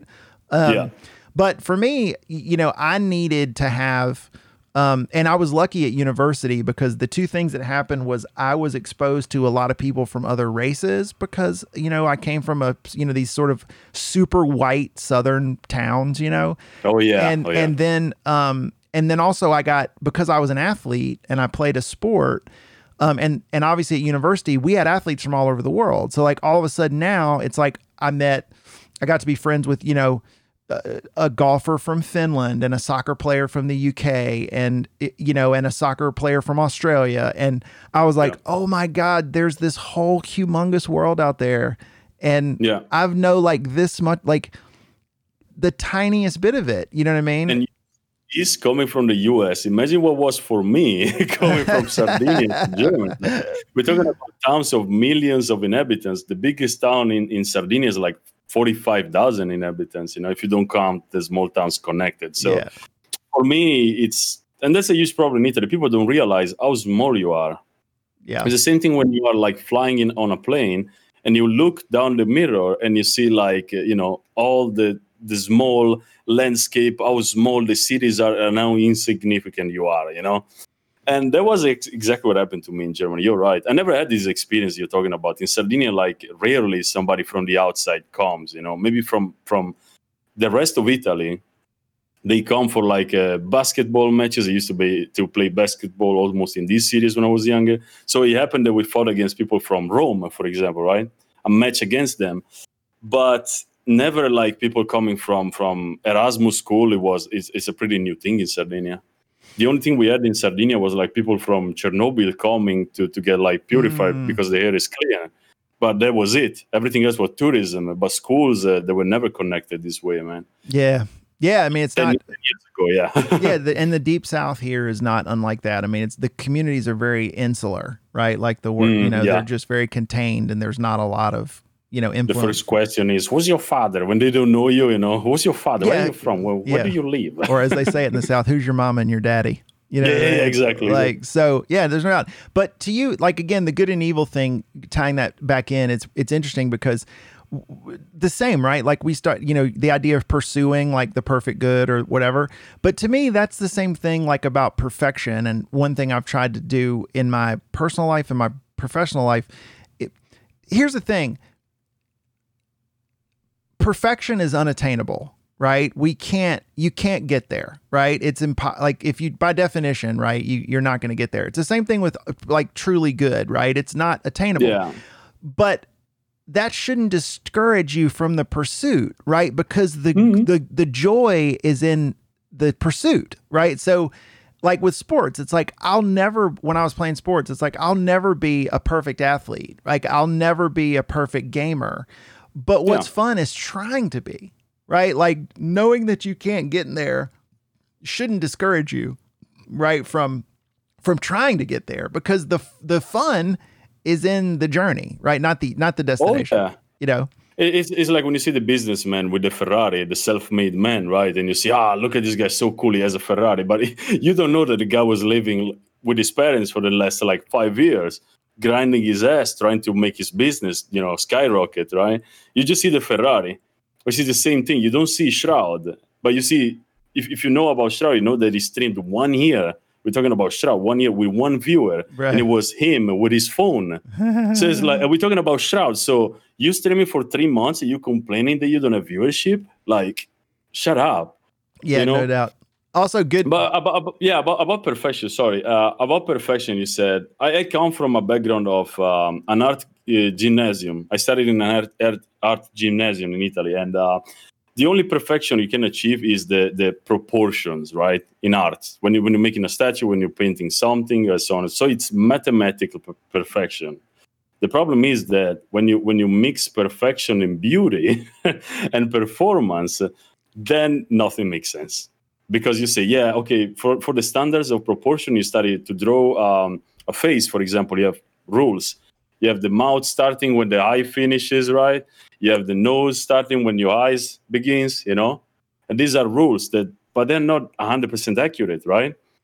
But to draw something beautiful, you have to follow these rules, right? That's why we make a distinction between an art piece and an amateur that is trying to make a painting, right? That's why they're really strict. And for me, is also a very overused word. I'm an artist. No, you're somebody that draws. But by the time that you sold 100 paintings and you have a name in your artistic branch, let's say, then yes, you're an artist. But no, you're not. If you make emojis on Twitch or on that's why I think the word is very disrespected.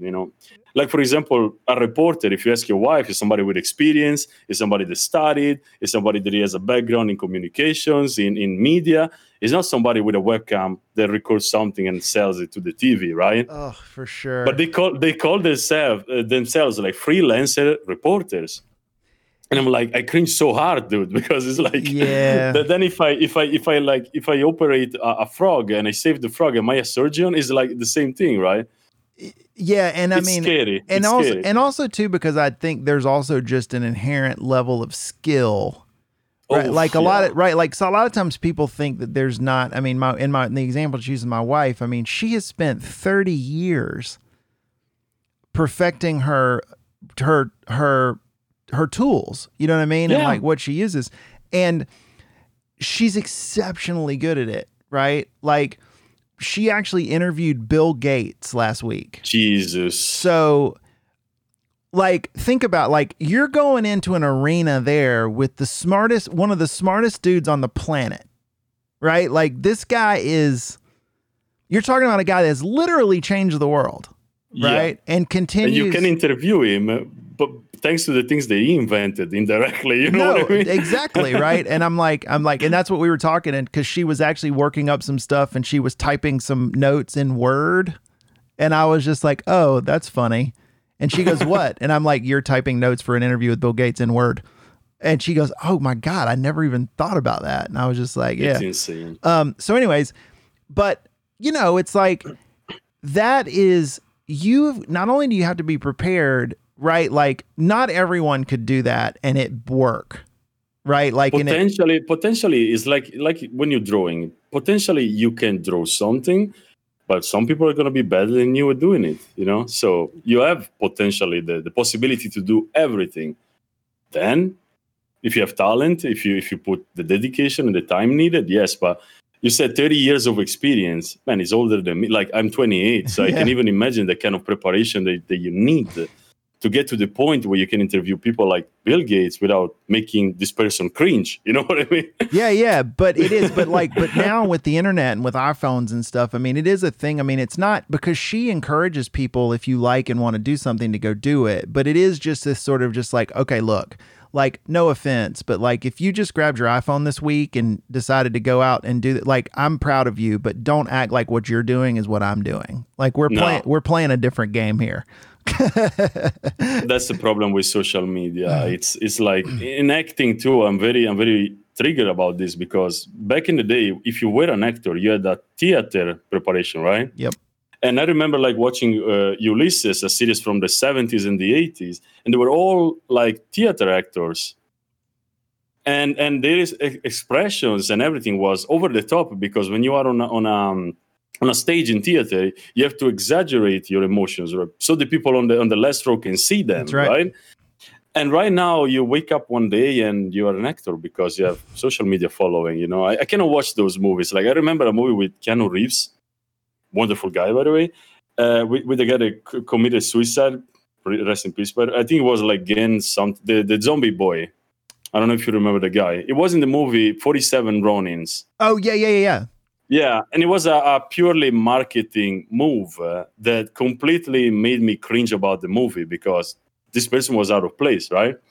So it's fine giving opportunities, but like you said, they are playing a different game. And when you put them together, it's just so obvious that it's no. I will never be able to work with like Summit or Shroud, for example. They play in a different league, and I'm 100% aware that you cannot wake up one morning and be like them. Not only game-wise, but I'm talking about the way they interact with chat, the way how professional the stream is, and so on and so on. They have like 5 years of experience versus my single year of full time. So it's like I will never compare myself. Even if I had the same number of followers, it's something different, man. Like in Italy, we have a person called Vittorio Sgarbi, which is a controversial person. It's an art critic, one of the best that we have in Italy, but he's a really disrespectful guy, let's say, because he knows what he's talking about and he likes to remind you every 2 seconds that it's good, right? Yeah. And he said this: if you want to be famous, worldwide famous, I tell you how to do. You go to the marketplace and put your pants down. You're going to be famous in 15 minutes. Why? Because we have phones, because we have computers. You're going to be famous for 15 minutes, but you're going to always be the guy that put his pants down, you know? And that's very... For sure. And that's the thing too. Fame to me is such an interesting concept. I mean, and when I say interesting, I mean, here's what I believe, and this may be, you'll have to tell me, this may be a very American way to look at this, right? Okay. I think that in the United States, clearly and this is probably all over the world, but people here are particularly infatuated with celebrity, right? And fame, right? My wife and I had a really interesting, we were actually talking about the whole Prince Harry, Meghan Markle thing, and the dust up. By the way, who gives a shit? I'm sorry, but who gives a shit about those guys? I know, but the comment my wife made, which I think was really intuitive, was like, she goes, but that's kind of like, in America, like really at this point, the monarchy in England, they're just celebrities. They don't do anything, right? Like they're not making decisions in government. They just own a bunch of land and they're really wealthy and they're famous, right? They're celebrities. We kind of do that in America with like Kanye West and Kim Kardashian. Like our royalty, right? If you want to think about it, are these people like this. And again, I'm agreeing with you. I think that's ridiculous, but we have that culture here, right? Where celebrity is so held up. You know what I mean? And in such high esteem, high regard. But for me, what I think though, is that the two reasons why I think people are really attracted to celebrity and give it way more attention than they should is, number one, I think people equate fame with money, and people are like, oh no, to your point, it's like, I don't have shit. If I was famous, I could buy cars and go on trips and do whatever I wanted. And then the other thing is that I think a lot of people are just inherently unhappy with their lives that they've constructed. Yep. And they look and go, it's a grass is greener on the other side of the fence situation. It's like they look at that and go, oh, if I was famous, my life would be better. And so instead of me like trying to make my life better, I'm just going to I'm going to try to just live vicariously through these famous people. And I'm just like, why spend less time worrying about them and actually improve your life?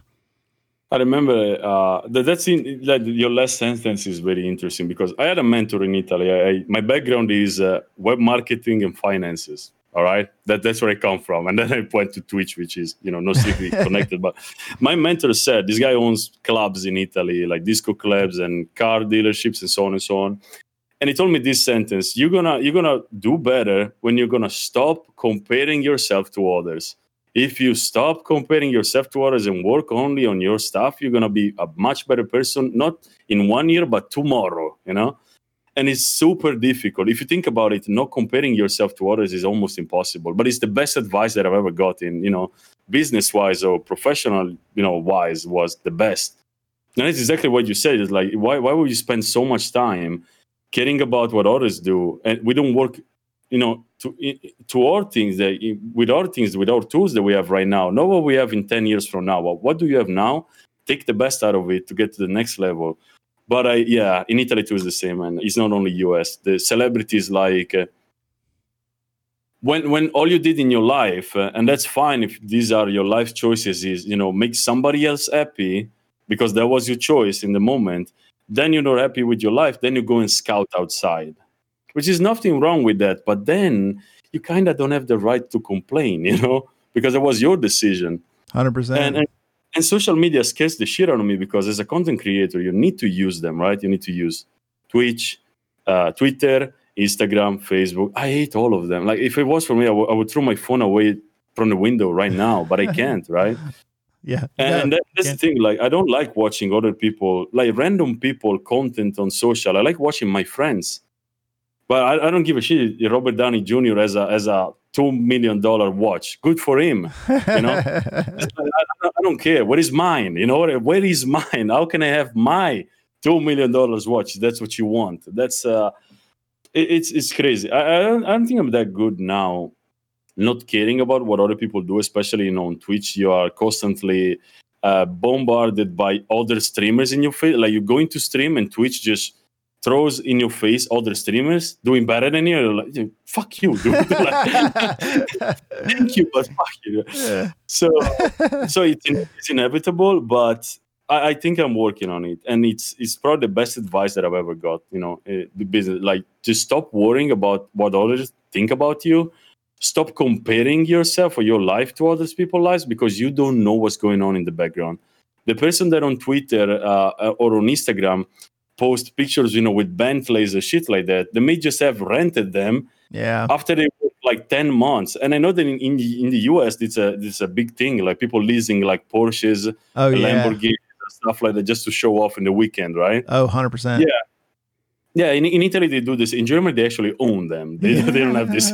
But in the US, I know there's a lot of people. Like, I had a guy in my Discord, for example, like one of the cringiest posts that I've ever seen. I had a rough life, blah, blah, and it was fine. Okay, it was a good story. But then he posted a picture of a Porsche, and actually it's Porsche in German. And you were able to see on the front mirror the leasing thing, and I was like, dude, shut the fuck up, please.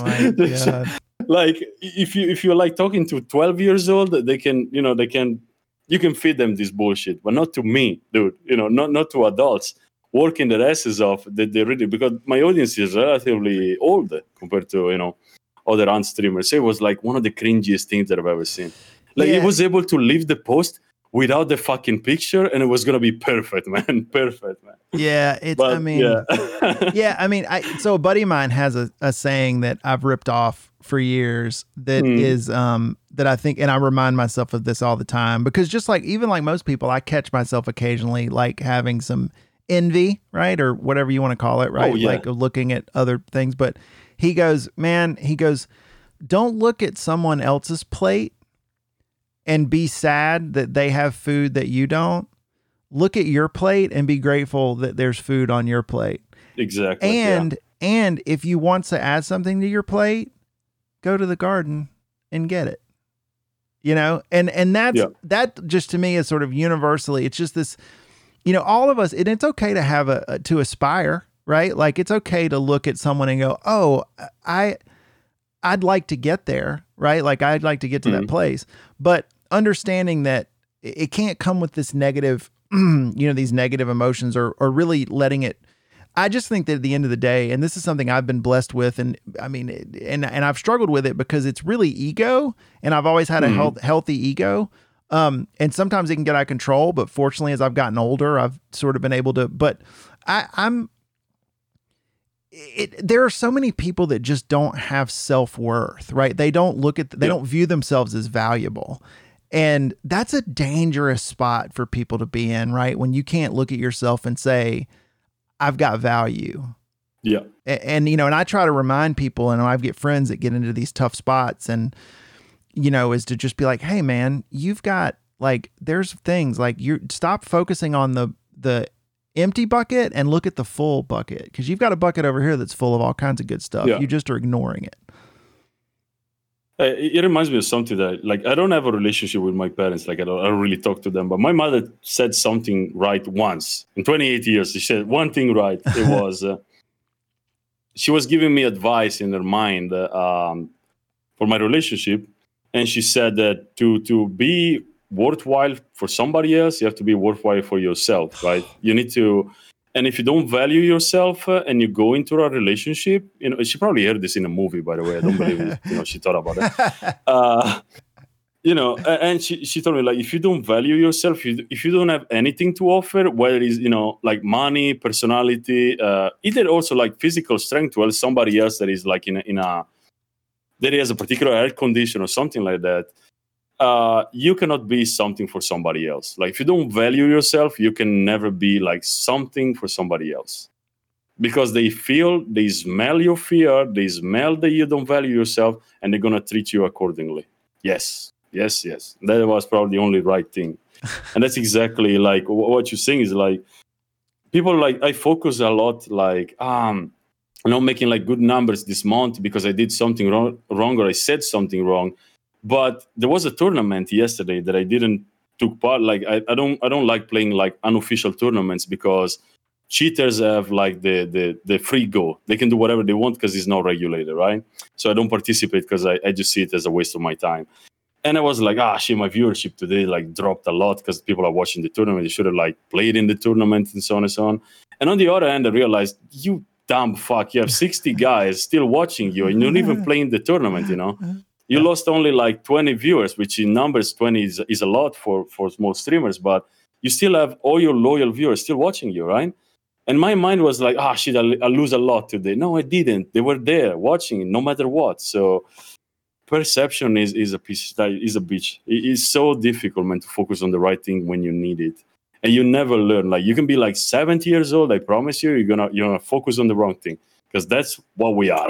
Yeah. They're just like distracted motherfuckers. Yeah, it is. But it's also just like having the tools to remind yourself in those moments, to like to be able to check yourself. Because a lot of people, like, everyone has those moments, but a lot of people don't know how to recorrect or adjust. Oh, yeah. You know, and just go, like exactly what happened to you. It's like, oh man, like this is a blessing, right? There are people out there that have two people watching them that would kill themselves to be where I'm at right now. You know, and it's the same thing. I will disagree with you a little on something you said earlier, because you said I'll never be Shroud, or I'll never be Summit, or one of those guys, or you know. But here's the thing: like, you're not trying to be. You're just trying to be like the best Della you can be, right? Yeah. And the reality is at some point down the road, and that's not even down the road. It could be right now. I mean, believe me, I consume streams enough, and I'm a fairly smart dude. Shroud and those guys could watch you and find things and say, oh, he does that really well, and I could do that. And that's also, and the overarching idea there, and we talked about this on stream, or it was a conversation going on in one of your streams the other day, is recognizing you can learn something from everyone is one of the greatest skills you can, like realizing that no matter who you run into, if you go into every interaction with a person, like feeling like you could learn something, your life will Especially if he's older, from another generation, or younger for what matters. Like, if you listen to a 14 years old now that lives on TikTok and Instagram, it can teach you more than one of those, you know, fever courses, you know, crash course on Instagram. If you talk to a 14-year-old, it can teach you much more. It's insane, dude. Yeah, Insane. I mean, but you've got to be open to it. You know what I'm saying? Like, if people are not open to, or the other thing is if you decide to assign value to someone before you know them, and just go, oh, well, like, you know, again, like a homeless person, or you know, or a somebody that's just radically different than you. I mean, I just feel like even just today, I feel like I've learned so much in the last hour and change. Because I just love talking to people because we all come from different places. And oh yeah, I mean, a life that you don't use to learn stuff is a life wasted. Bruce Lee said, when you stop learning, you're already dead. And he was right, in my opinion, because like again, I was able to like come from Italy, with my stupid gymnasium, qualification, and work in a ceramic place, just making vases for the rest of my life. 3,000 euros per month in Germany, that's a lot of money in Italy, and I was happy, right? But in the end, I just like, yeah, but what about, searching and talking with more people? Like when I studied German, because I studied German, I have my B2 certificate, I met people from all around the world. Germany is like, I don't know what the percentage is now of immigrant people after the Libya crisis, when a lot of refugees came to Germany, from all over the place. And I met like people that were my age, so at the time 26, with 5 kids. Coming from a background when you are 26, your life expectation is 45. Yeah. And she was like so much more like closed as a person than me. She was like scared. She didn't want to talk with another man because culturally it's not accepted, and so she wasn't even able to stay in class. She has to sit like this girl. She's my age. This woman, she had to sit on the back of the class, right? And in her mind was not a problem in the beginning, but then like at the end of the first qualification certificate, which was A1, she became more open, and she started like getting more into my way of living is not the only one, right? And I seen this the transition between this scared person escaping from a war to this young lady with 5 kids, happier than she ever was. It was so strange to see that, man. And everything that she found out in Europe was everything that I took for granted since I was 5. And it's so strange, so strange. You start like appreciating also what you have more. Like I don't have a family. I don't have a classic family in like I don't talk to them, but they are there. And this person, like, she doesn't have parents because they got killed, right? So in a way, I can go to my father and say, "Yo, fuck you." She can't, even if she wanted to, right? Right. And we take all of these things for granted. Like what you have in these countries, Libya and some parts of Africa, like Sierra Leone, or places like that, when they still have the kids commando, the kids soldier, it's like the only thing they have is life. The only thing they have is life. Everything else is like nothing else matters. And that's something that we, as like the US, Europe, and etc., we take for granted. The first thing in Germany is that guys have too many choices. You finish high school, you can do what you want. You are poor, you want to study law, you can. Why? Because it's free. So you can go to university, it is free. And in your mind, you always have this thought of, I can do what I want. And some people go crazy in Germany. They don't do anything. They keep living on the back of the government because they get money from the government if you're a citizen. I think it's like 4 years, then you can work like 1 year, and then you can get 4 more years without doing anything or something like that. And they pay for everything. They pay bills, they pay your rent, they pay your kids' school, they pay everything. You don't have to move a finger. So it's insane. People in Germany, they have so many choices. Some people that I know ended up not doing anything. And these guys, just to study, they cross the ocean, with a fucking boat full of holes, right? Just to not get bombed, And then everything else is luxury. Oh, there's water in my house, Yeah, I mean, we obviously, especially with I use the word loosely, president we had for the last 4 years. Yeah. And a lot of the stuff, I mean, there was a pretty healthy wave of sort of anti-immigrant, with in Italy too, man. Italy. With part of our population. But my argument with those people is, is really just like, can you imagine? I mean, and then again, this is something I think Americans take for granted too, because I mean, the joke I always make is even our homeless people are fat. Mm-hmm. You know what I mean? Like, it's like you talk about the problems we have here, but it's just like, we have fat homeless people. Like you can't right. Yeah. Like there's so much wealth here. You know what I mean? And so much stuff, right? It's abundant.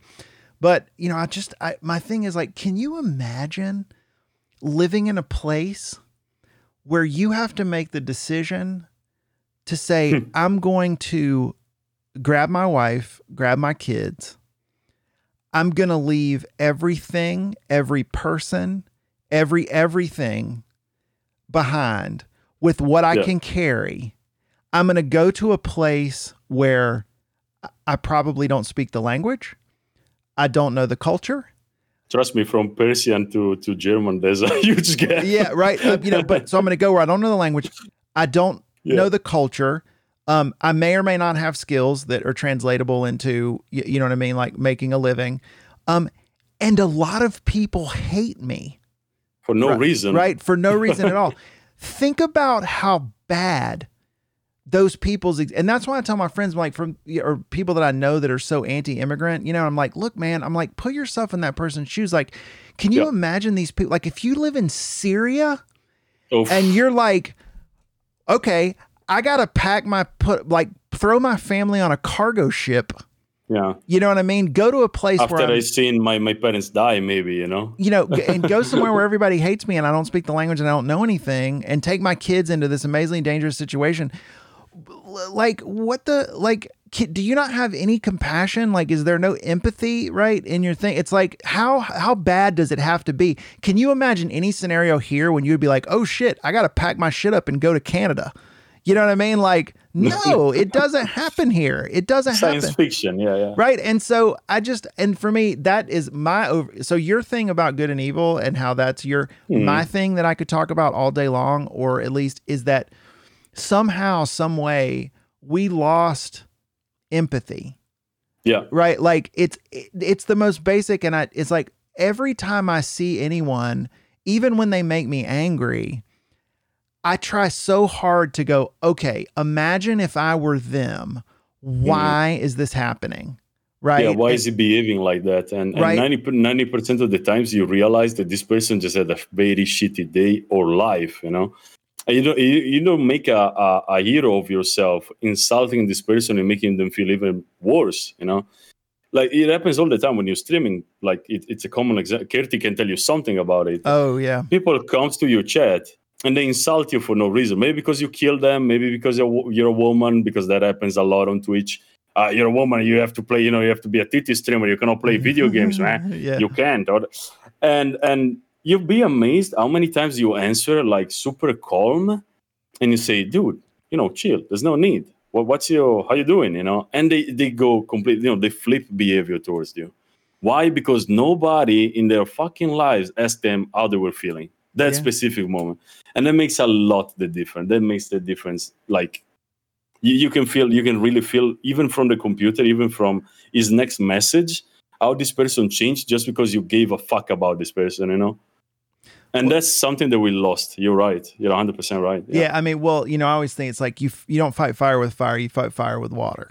You know what I mean? Yeah. It's that's the you want it. Yeah. Because just adding, and this is a new thing. This is a new thing for me, even since I almost died, right? Since I was sick. Mm-hmm. Like, I used to be the guy that would mix it up. Like, oh, you want to go? Like, you want to throw down and like, scream at each other? Like, I'll do that. Like, cause I'm, again, I'm a fairly bright guy and I'm pretty quick on my feet. So if you want to, and also you are like Gulliver in Lilliput. So yeah. Yeah. So I'm like, all right, but now you're right. I mean, it's just there's so much to be accomplished, because again, going back to what I say before, if that goal is like feeling like if I'm going to practice what I preach and go, I can learn something from everyone. If I go flame on flame, I'm never going to learn anything with that person. But maybe if I don't go flame on flame, and to your point, and go, hey man, like, I'm sorry. Like, it sounds like something's wrong. Like, what are you, is it cool? Exactly.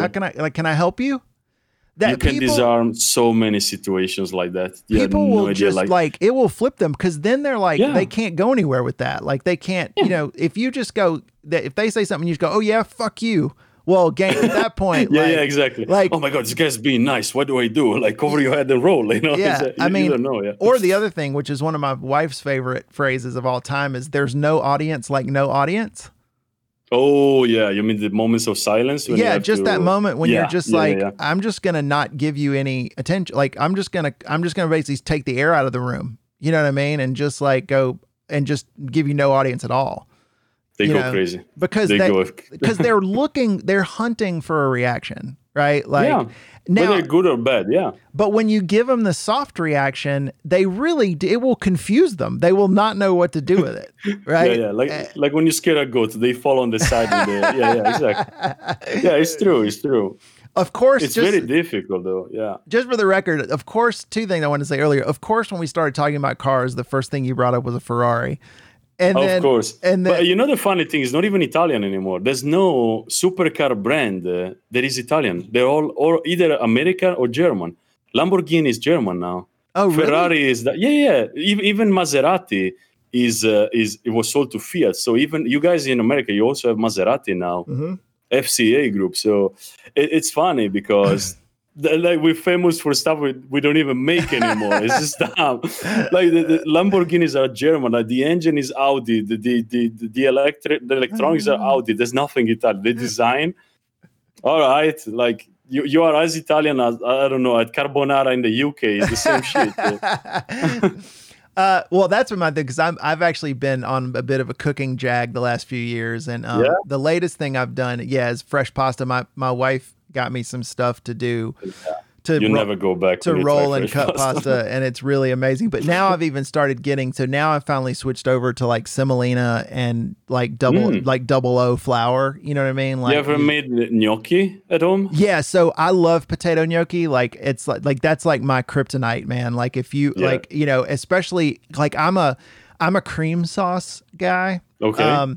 And so if you give me any gnocchi and like a Parmesan, like, or a garlic cream, like forget it. Like I will do. Yeah, you eat a bowl of those. Yeah, on your own. Yeah. So we're lucky, and Atlanta is actually a pretty tremendous food city. Like and again, I guess most cities that are this big, you have lots of, but there's a lot of multiculturality because it get imported by, you know, the people who actually invented that. Yeah. You know, how many Italian restaurants you have in Atlanta? Countless, I guess. Yeah. So what's cool is there's two in particular, and I love Italian food, but like real Italian food, not American Italian food. I always have to tell people there's Americanized versions of like everything. It's like same thing with Chinese food here.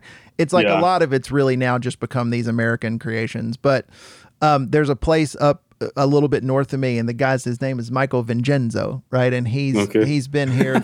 He's been here. Vincenzo, that's like it's like a Walter White, like a John Doe in Italy. Yeah, Vincenzo. I mean, he moved here maybe 10 or 12 years ago, and and from Italy, and he has a spot, and that's his thing. They hand make the gnocchi every morning. And they have one of these kitchens with the glass. So like if you come in, you can see them kind of doing their thing, which is pretty rad. And that's interesting. And then another a buddy, his name is Marco Betty. Betty, yeah, he has a place that's been here for like 20 something years. And I used to own a little bar down in Atlanta, and he was up the street from us. And I got to know him fairly well because we were just businesses that were close together. And he's from Florence, that area. And my sister lives in Florence right now, so yeah. Yeah, so so he came here, but his two brothers and his father are chefs. And they have like 3 restaurants in Florence, or 2 restaurants in Florence. And then he came to the States and opened a restaurant here. Antica Posta is the name of his place here.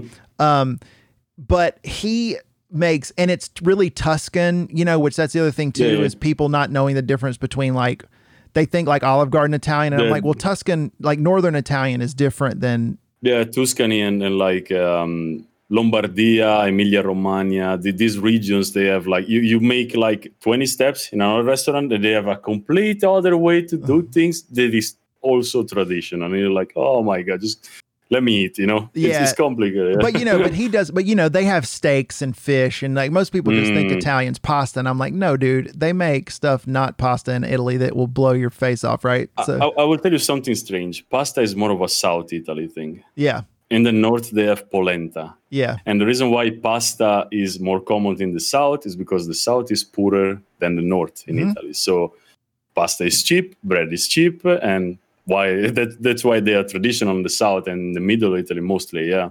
So, but if you go to no, go ahead. If you go to where? No. I mean, if you go more on the north, you see the menus changing completely. We have like more meat on the north. That they have less and less carbs and more protein, you know, based foods in the north. Yeah. And polenta is like you can fry it, you can make it boiled, you can make it in like 100, you know, different ways. and it's still going to be more expensive than a pasta dish in the South. Even though better or worse, that's 100% subjective or whatever. But it's in terms of being complicated. Pasta in the South is more complicated, but it's cheaper. Yeah.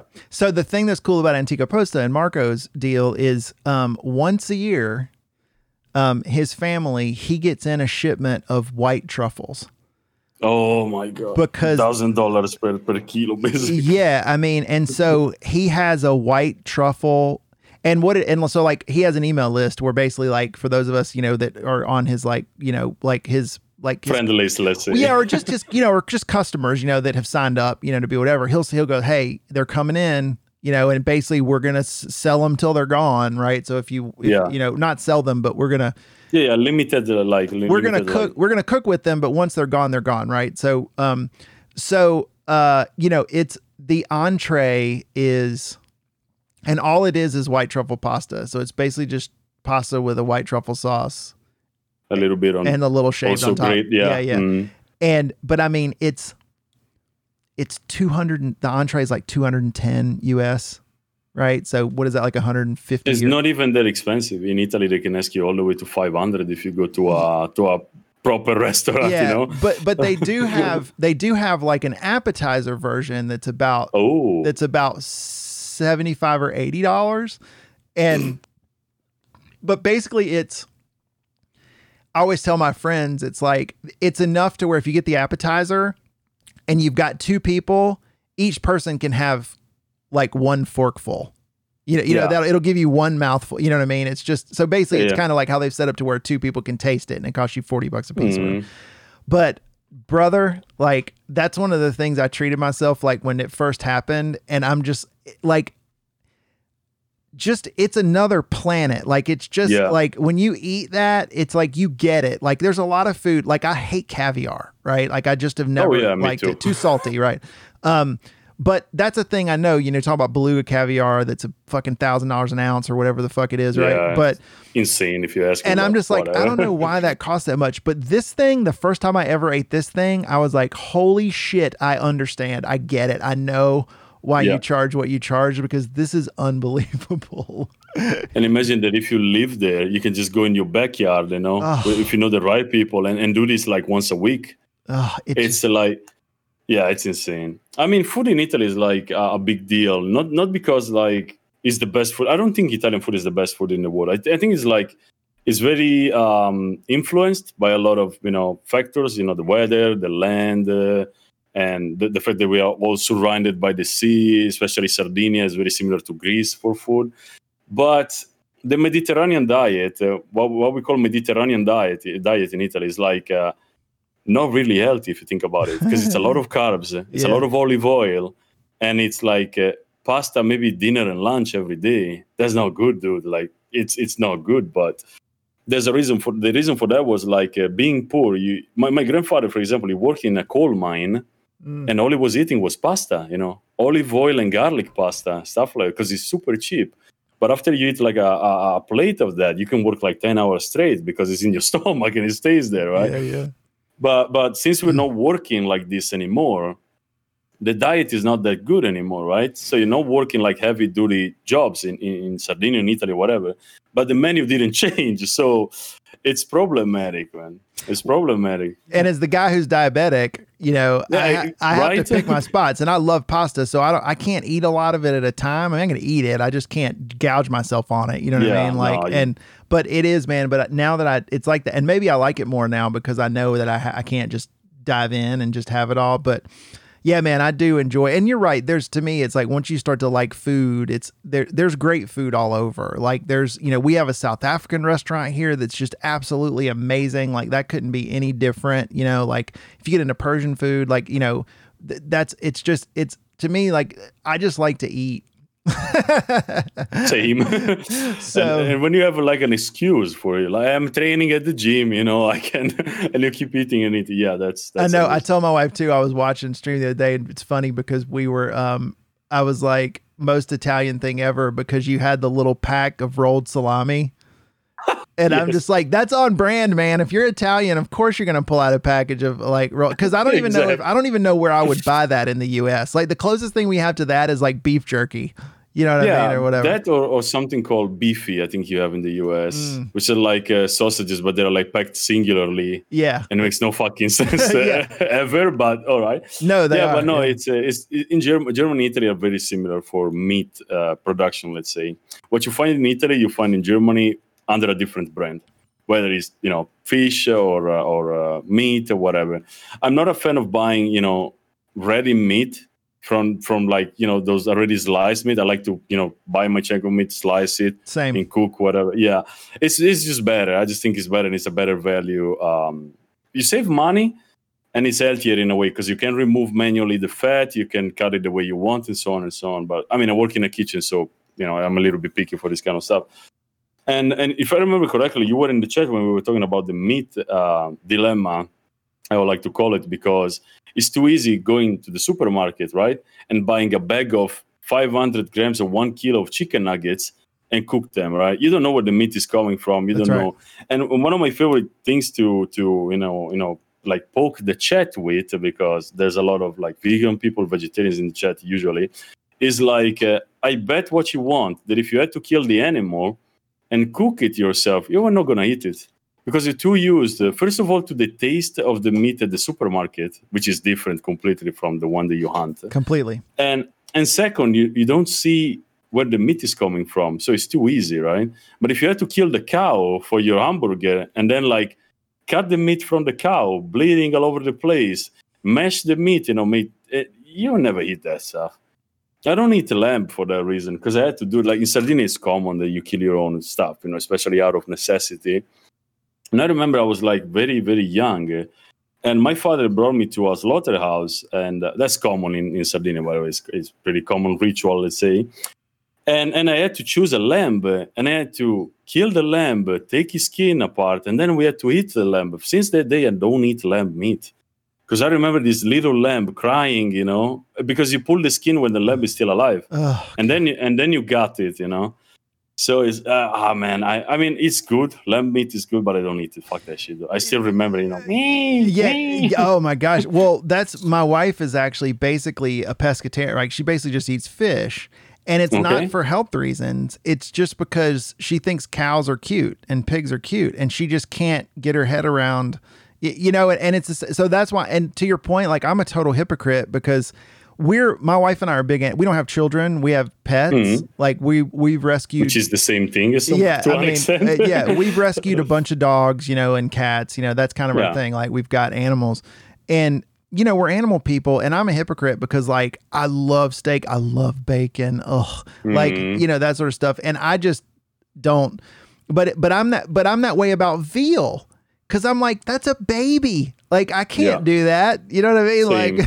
Same, so, I mean, but I'll eat a hamburger. Like, I just had like the most ridiculously good hamburger yesterday. Like, I've had in a long time. So, but like, I have less problems like eating a cow that is an adult than a lamb or it's just like they didn't have a chance to live life, right? Yeah.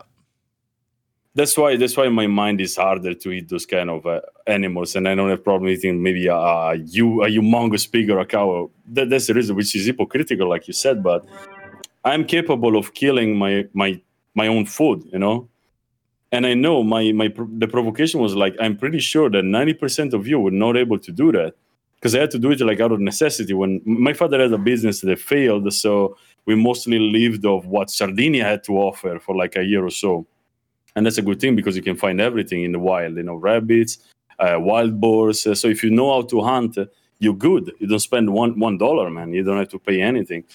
So I know what it feels like. I know how to do it. But from my point of view, we need to stop like making so easy to buy meat, and you need to teach little kids where the meat is coming from, because that's the only way to make them responsible, right? Otherwise, they're going to grow into the adult that doesn't give a shit, that orders like 2 kilograms of chicken nuggets, and then he doesn't finish them, and he throws them in the trash. Why? Because they are cheap, and it's better to buy fresh ones than eat the ones from the day before, right? I mean, I will eat the ones from the day before, but we know people that... Well, and that's not just true about meat. I mean, I think it stands for people to look at that for your produce and stuff too. Like, we've fortunately around us, we've got a lot of farmers markets. We've got a lot of like places where we can get stuff where it's fresh from, it's not this heavily processed, shit. It's from it was in the ground 3 days ago or whatever, right? And and I think, and this gets into a much bigger like societal conversation, and at least this is sort of true in the U.S. I'm sure it's true everywhere else, and fortunately or unfortunately, it's very expensive to eat. Like in certain places, it's very expensive to eat healthy, right? So the reason why a lot of times here people buy those, I mean, there are reasons that suck, right? Which is it's a parent that just doesn't want to be troubled with making real food, and they can throw something in the microwave for 30 seconds because they're lazy. It's better to get a McDonald's hamburger than make your homemade hamburgers. Yeah, but there are some people though where that's literally a price problem because the shitty food's so much cheaper. And McDonald's is cheaper than buying like onions and apples at the store. Like, yeah, for sure. And that's where we've got to sort of like, especially in America, we have these things, they're called food deserts, where basically that's the term they use. And it's areas where poor people effectively don't have access to fresh food. Like no one actually sells it there. Right. So, So, you see them obviously in big, huge cities where you're not near, if you're in a super urban section, right, where it's like not only is there nowhere around people can grow anything because it's all concrete and steel, but nobody brings it there because they don't feel like anybody would buy it. So it's also pricey to import them. Yeah. So, so people just don't. They literally, it's a desert for good food. There's no place for even if they wanted to eat fresh produce and fresh cut meat, they can't get it. And so, there's nowhere for them to get it unless they get in a car and drive an hour, which again, and now they can't afford to get in a car and drive an hour to go somewhere. So it's just this nasty cycle where, you can't, but I'm with you. I spoke with a friend, they told me that you can't even like grow your own stuff at home in some places in the US because you need to like follow some regulations. And they told me like, it's hard to be a vegan because you cannot grow your own vegetables because you have to respect some like hygiene rules or quality standards to make sure that you don't get infected with something and then, you spread this infection and so on. It's complicated. Same thing for meat, I guess. You cannot breed your own cows because you need licenses over licenses and regulations. And in the end, like, you'd rather just go and buy it, right? So yeah, it's much easier to grow. I mean, there's some cities, but here obviously, like we have a little garden but we're lucky, right? Like we have a piece of we have a house that's on a piece of land that is ours, and we grow tomatoes and jalapeno peppers and jalapenos, and strawberries and blueberries and just all that sort of stuff, right? Like we can just grow like one or two of them and just go grab stuff and use it.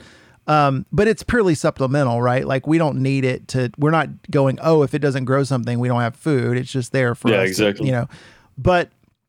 But yeah, the livestock thing, I mean, that's a huge big deal, right? And that's mostly just because people are just like, hey, my neighbor's got goats in his backyard. Like that's a no-no, right? Like most cities will say, hey, you can keep dogs and cats and you know what I mean? Like normal domesticated pets, but you cannot keep, unless you live on a farm and you have licensing or, permission to do that. But who from zero can start his own farm in 2021? You can. Especially you can, right?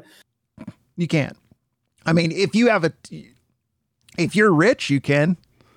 But but then if you're rich, you don't have to have the farm. That's right. You need the farm. You can buy the pricey food. Double-edged sword. I mean, and especially here, like farming is so corporatized now. I mean, and I'm sure that's probably the case everywhere. But like, it's and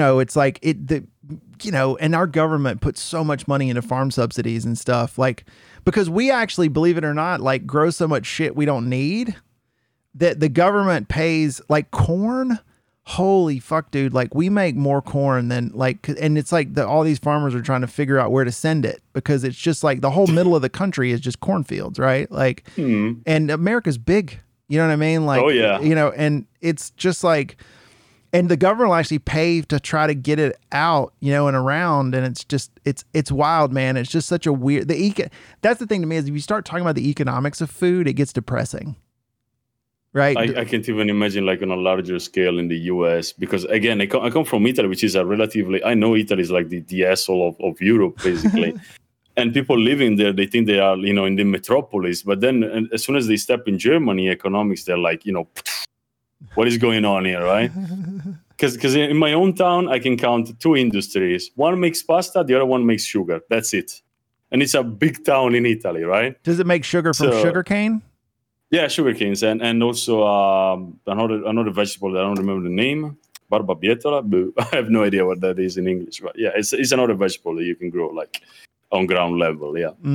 We have in Georgia, where I am, south of us in Florida, like right on the border, is the climate's right for sugarcane. There's a fair amount of sugarcane. My grandfather used to go down there every year and would pick up a bunch of it and bring it back and would cook it down and just himself. Amazing. This is good memories though, right? I mean, like I was just going to say, so one of my things is like, with like pancakes and waffles, right? Like maple syrup, that's obviously a huge thing. We don't have it in Italy. Like I never had maple syrup. So all we had because of my grandfather growing up was cane syrup.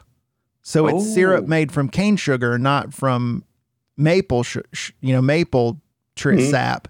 And so that's my thing. So like now, like that's if I eat anything that you're going to put like a pancake or a waffle, you're going to put sweet, like syrup on. It's specifically. It's cane syrup, and you can buy. There's only like 2 for $3. Like you can buy them around, but like I'm a freak about cane.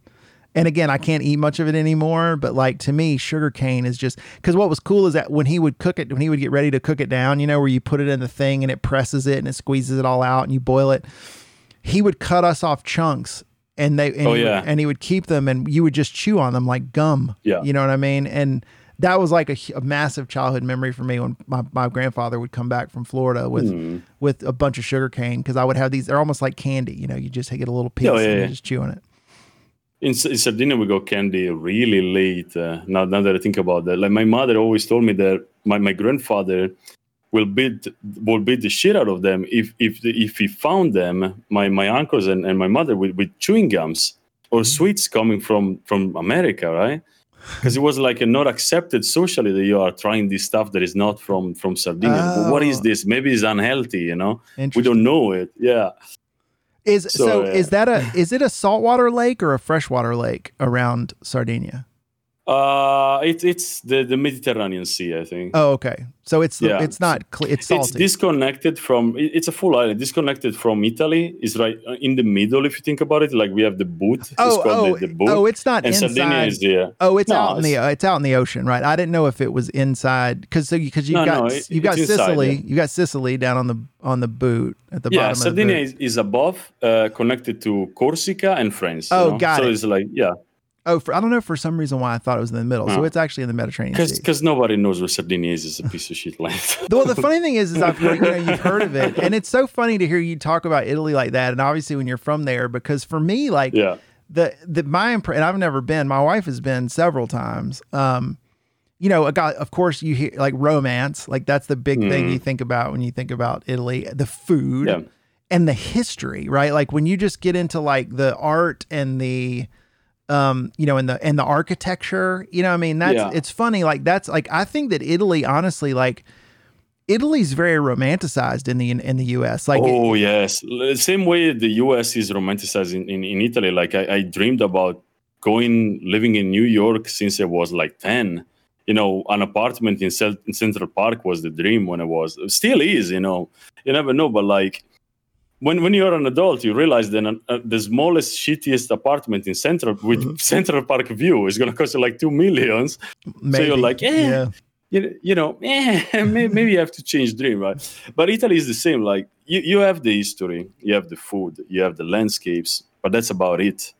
If you want a professional growth, you can't have it. Like the unemployment rate of young people in Italy was 72% during the first Corona crash. And by young, because that's another funny thing about Italy, is that 18 to 35 years old. You can look it up on Wikipedia. These are the stats like from last year. So from 18 to 35, because when you're 35 in Italy, you're still a boy in the mindset. You're not a man, you're a boy, and a girl. Because you still live with your parents, that's why. And the unemployment rate is insane. Like I always worked with a high school qualification, not even a full diploma. Like I did 5 years, but I didn't finish because I was working already. I didn't need it, and I was too poor to go to university, so it wasn't even in my mind at the time. And I always worked. And my friends with like 2 degrees in psychology or medicine, they're not working now. They're still living with their parents. Oh my. So yeah, you can live about we have Dante Alighieri, we have Michelangelo, we have whatever the fuck, but that's about it. And the problem is when history is done, when history is history, what is the future of the nation? And the future of the nation is that we are 5-6 years without a government in Italy. They have something that is called like technical government. That is like the president of the republic makes like a government which is temporary, but this temporary is lasting 5 years now. So people are not voting since years and years in Italy. We don't have a solid government. We don't have a plan for schools. We don't have a plan for like education. We just have a plan for like export and import. That's it. And this like only works with the north of Italy. So we're talking about Milan, Rome, Florence and cities like that. But the south is completely fucking dead. Whenever you read something on the internet, Italian scientist is living in the US, is living in the UK, is living in Germany, is living in, never in Italy. We don't have anything in Italy. The problem with Italy is like people are there and they don't want to change because it always worked, right? Especially Sardinia is a very closed environment. In Sardinia, I remember this sentence from my grandfather, su continentali. They said people from the continent. They didn't even call them Italians from the north. They're people from the continent. We don't want them here. So we don't want their money. We don't want their economy. We want to stay here and die. That's the mentality, right? And it's still like this. It's still like this.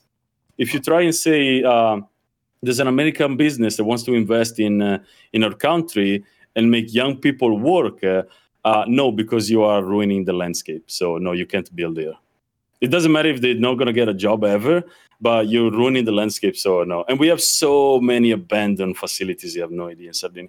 There are I don't know, something like 2,000 ghost towns that I visited because I was bored. There's nothing to do. So either you drink, you do drugs, or you go in ghost towns, right? Or you do all three together, you do a mix on a Saturday when you're really bored. Yeah.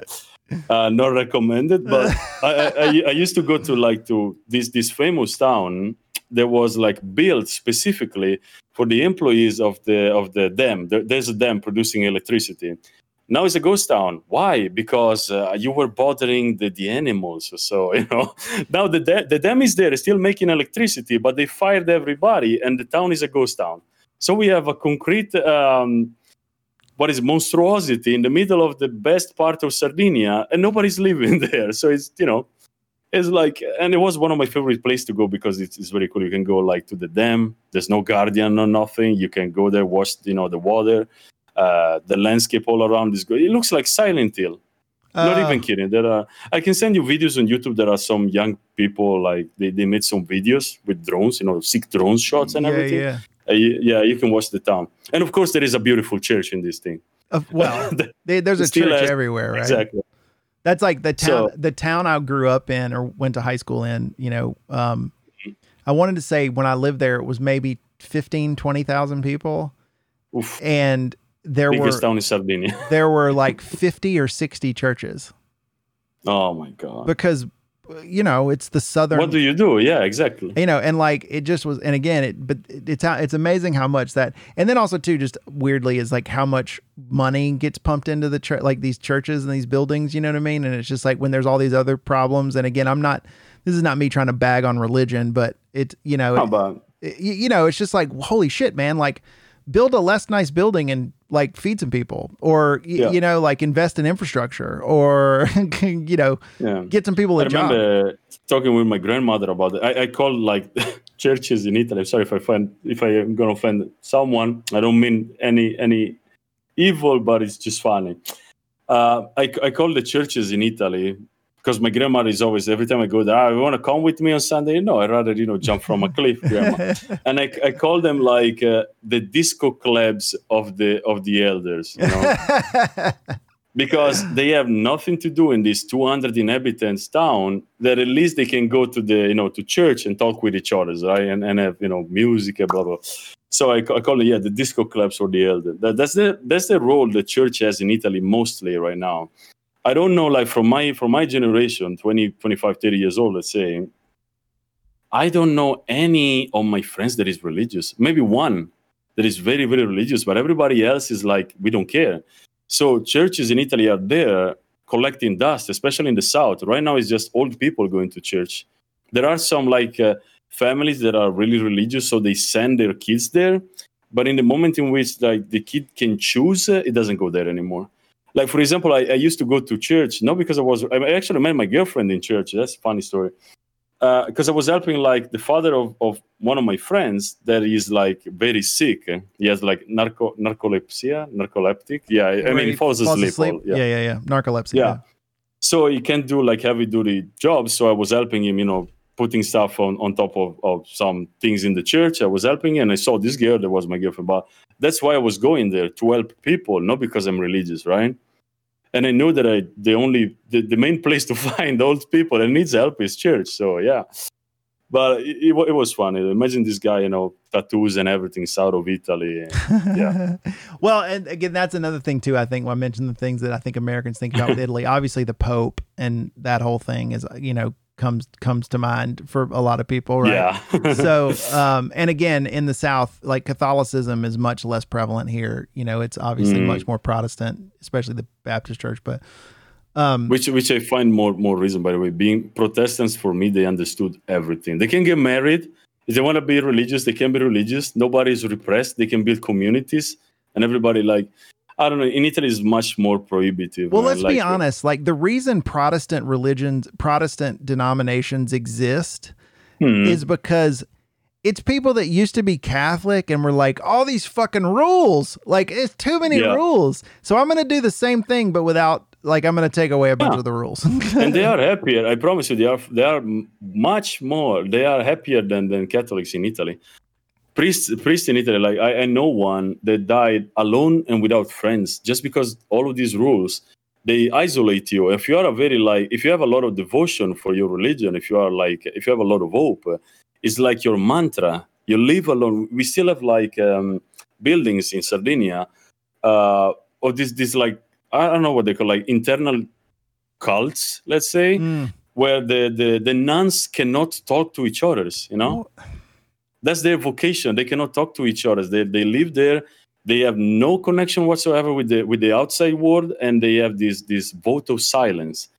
And the saddest thing is that most of the times people living there are people from the orphanage that they just, they throw them there because they have no family, they have no heritage, no nothing. So, okay, that's your role in society, It's very, very, very sad from my point of view. But again, who am I to judge other people's lifestyle? They're free to live when they want. And if they choose to stay there at some point, good for them. Yeah. I mean, in that scenario, my thing is the same. Like, different things work for different people. My only problem in those scenarios is did those people have a choice? It's one thing if you make a choice to go be in that lifestyle. It's another thing if your parents or the government or someone puts you into that, and that's all you've ever known, and you never actually made a choice. You just got stuck there. Yeah.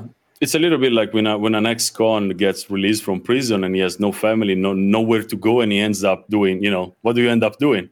Maybe you're lucky you find somebody that wants to help you, or, when they kick you out of an orphanage, you have no family, no nothing. Where do you end up, Yeah, the street. No, and it's the whole, it's the cycle. And again, coming full circle, man, it's empathy. Yeah. People that are around me, it's like they're all tough on crime, and it's like put them in jail. And I find you with a joint in the street, you make 12 months, but if you kill someone, you're out in 5 in Italy. Exactly. Yeah, no, it's like that here. Well, unless you're black. If you're black, you're going to jail. We don't have this thing in Italy. In Italy, there is they made a lot of jokes, okay, about racial and color of the skin and etc. But racism is purely and mostly a north of Italy thing.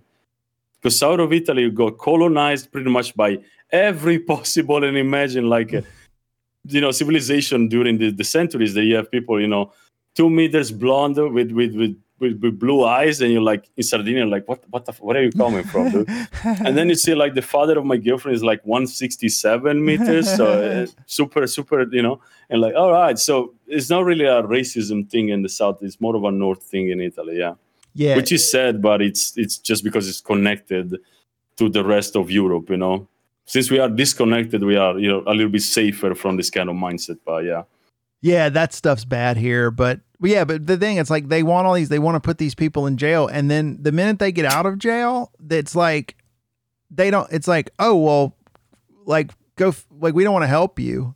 You know what I mean? Mm-hmm. Like be productive again. Like it's just, but again, it's no empathy. It's not people going, well, shit, man. Like, what if, again, like what if it's the old trope, right? It's like somebody gets caught stealing because their child's hungry. Exactly. It's like, is it moral or is it immoral or not? Like, is it more immoral to steal or to let your kids starve to death? Exactly. That's one answer that got me a little bit triggered the other day in chat because first of all, a kid should never be in that situation. That's what is immoral. But if somebody gets caught stealing like a piece of bread, in pure Les Miserables style, right? You don't shit on him. You buy the bread for him and you send him his way. If he needs more help, you help him. But saying that is immoral by the laws of the country, so it's punishable, is like, you're no better than them. That thing like made me salivate the other day in chat because somebody said that without making any name, and I was like, no, dude, because you're part of the problem if you think like that. If a kid, why the fuck a kid has to steal to survive? That's the only thing that you should focus. You don't have to answer. You don't even have to answer to the question. You have to stop at the sentence. A kid is stealing because he's hungry. Stop there and analyze the sentence, because everything that comes after, it's already wrong. It's just like, oh my Lord, man. And then that's the other thing. The law and morality are strictly connected. That I don't know if I agree about that, because what is moral for me, dumb European, is immoral for you, American. And like the only reason why some things are widely accepted is because the majority of the people wanted them, but it doesn't mean that that's the best thing to do. Like, why do we have like geniuses in society and dumb people, and why do we call it different names? And why the hell the mess is the one that votes and chooses for everybody else? It's not the 20 geniuses of a nation that they make the rules. It's like the 500,000 that vote, they don't know what the fuck they're doing. So there's the biggest contradiction of democracy. So no doubt. And there's also an extraordinary disconnect with, to me, like, or not disconnect, there's an extraordinary amount of hypocrisy that exists within these rules, right? Because and a great modern example is this, like, and it's changing in America, but for example, in the state that I live in the US, I can't buy, grow, or sell marijuana, right? Mm-hmm. There are other places that you can. Yeah. But I can go into a gas station and buy 500 gallons of alcohol. I can buy 30 boxes of cigarettes. You know what I mean? I can buy, and it's just sort of like, so here's this natural thing. Right? Exactly. Then you've got all this mass-produced, man-made stuff. You know what I mean? Yeah. Because there's full so of much chemicals, because they have to fucking engage you. Because the addition to marijuana and these, I don't even smoke. I never tried marijuana. That's funny. I don't drink alcohol either. Like, I don't either. Yeah. But I know that what gets you hooked to marijuana, the one that you buy on the street, is all the shit that they put in the marijuana just to make you come back and develop like addiction. And the other thing is, like, when you're poor, that's a common thing in Italy. I'm not giving you guys ideas. It's like they mix it with tobacco. It's not only a cigarette with marijuana inside. You mix it with tobacco. So you not only have the shit of the cigarette, you also have the shit of the marijuana. And then you hooked on both on cigarette and marijuana, It's like, come on. I don't even smoke marijuana. I never tried that. I'm 28 and I never had interest in this thing. I drank a lot of alcohol back in the day. That's true. But I never seen the point, right?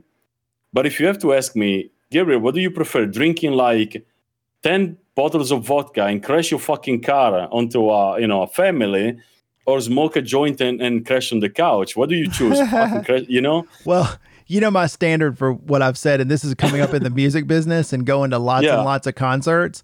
This is to me the question that answers everything ever. Is like, would you rather be around 100 drunk people or 100 high people? No doubt the high people, depending what they're high on. No, I mean, like weed, right? Like if they smoke weed, right? Like they smoke marijuana. Weed, indeed. Like, because, dude, 100 drunk people are just, they're going to fight. They're going to be obnoxious. 100 high people just grin and all, and like, take naps and eat chips. You know what I mean? Yeah. Like potato chips, right? Like, and that's what's just funny. But there's just so much money in the industry. Another thing that drives me nuts, and we have here, is like I'm a big poker player. Like I play a lot of poker. Oh, really? I never learned how to play poker. I mean, I go to. I'm a failed man. No. I mean, But like I go, there's casinos, nearby that I'll go and play from time to time. But in the U.S., like I have to drive to North Carolina because we're not allowed to have casinos in Georgia. In Italy, it's illegal. In Italy, you have the slot machine, like those fucking devilish machines when you have to line up. I think they call slot machines, right? Slots, yeah. But we cannot play poker in actual casinos. We don't have casinos in Sardinia, for example. But you have a casino. Yeah, a casino. Yeah. So yes. So you used to be able to play online poker, like when PokerStars and all these companies, and they made that illegal like everywhere. So I've always joked, it's like, okay, so I could take $10,000 of my money right now, open up a E-Trade or a Robinhood account, buy $10,000 worth of some no-name stock or whatever, Bitcoin, like you name it, which is gambling, right? Like you don't know what's going to happen, right? Well, yeah, market stocks is gambling. But nobody knows. Like, but I can't go play cards with another person for money, right? And it's like so if you think investing in the stock market is any different than me going and pulling a handle on a slot machine, you're fooling yourself because because you can do research, and I know there are ways with the stock market, but like poker is a game of skill. I'm playing against other people. There's some elements of luck because of how the cards fall, but you can create advantage by understanding the game, understanding the math, understanding reading your opponent. Yeah. Yeah. And so I'm just like, that's what I mean. So the double, again, it's like, oh, we'll sell you all the booze you want, but you can't grow weed. Oh, you can't go play poker for money, but you can buy in Georgia, we don't have casinos, but the state will sell you a lottery ticket. Oh my God. Yeah. Lotteries, man. I think lotteries are one of the things that I hate the most in life. Lotteries are a poor tax. That's what it is. It is a way to get money out of poor people. It's like the thought of like, it can be me. There is a 0.001060 periodic number chance, but it can be me, That's right. But then working your ass off to achieve career or something, that's too hard. That's never going to happen. But if I buy the ticket for the lottery, that might be me, Yeah, and instead, I'll spend those dollars that I worked so hard, like that were so hard to get, right, and put it towards that, right, instead of something else. It's nuts. Well, look, man, we're at 2.5, which you've given me a ton of time, and I appreciate it. I could talk to you forever. Like this is one of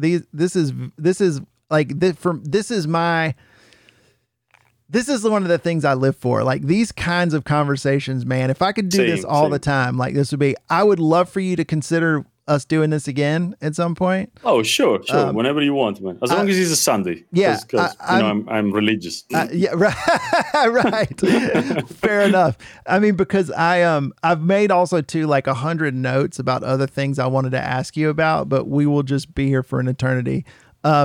So, I want to thank you. I want you to know that I don't hope you catch fire and can't find water. I do not hope that. You guys, for everybody that's been with us, thank you for sticking around. But please go and check out Della's stuff. It's twitch.tv/Delacroix22, DELACR. Oh my gosh, I only get a OIX 22, right? DELACROIX 22. And on YouTube, it's Delacroix Gaming. There's unbelievable hunt gameplay videos. He's just started to do some other content around. He's got some cool optimization videos that even if you don't play hunt, it's about sort of priming your gaming PCs to get better performance out of your monitor, out of your GPU, which is really rad. He's got funny stuff that he's doing now, and I'm sure you're just got plans to do lots of more kinds of content, right? There's going to be more YouTube stuff coming. Yes, yeah. So you can do only one thing. Yeah, no, absolutely. But I mean, he's absolutely one of my favorite streamers. I'm glad that I was introduced to him, from Curdy and Lopez and the crew. You guys know them. And it has really been a pleasure talking with you. I've really Thank you so much. Thank you for having me, though. And if you want to make a part 2, I will be, I will be down to it whenever you want, man. Oh yeah, man. Like I'm telling you, like there's so many things I wrote down that I wanted to, we didn't even talk about like German. Like I wanted to talk about like German stuff. I actually wanted, I got it. We got lots more content, but you guys go check him out. I will include all the links to all of his channels in the description for the podcast. I will also be putting all this stuff out on social media, and you'll see the links. Obviously, if you're here, you've already caught this. Depending on where you're listening, just know that if you happen to find this via a website or whatever, the podcast is on Spotify, iTunes, Google Podcasts, like all the regular places you would find them. But Gabriel Delacroix. Yes. You are a gentleman and a scholar, sir. And thank you so much, man. It was a wonderful talk, but that's the risk by talking with somebody that has a lot of experience. Is that the conversation never ends. So I know, and that's great, right? Like that's great. Yeah. That's what's awesome. So I'm gonna run the outro real quick and we'll go. But to all my friends, I know it's been a few weeks. Thanks for sitting tight, and I know you've bugged me about putting out a new episode. Here it is, and we will be doing more of these later. But many thanks to Della for being with us today. And until next time, my friends, press on.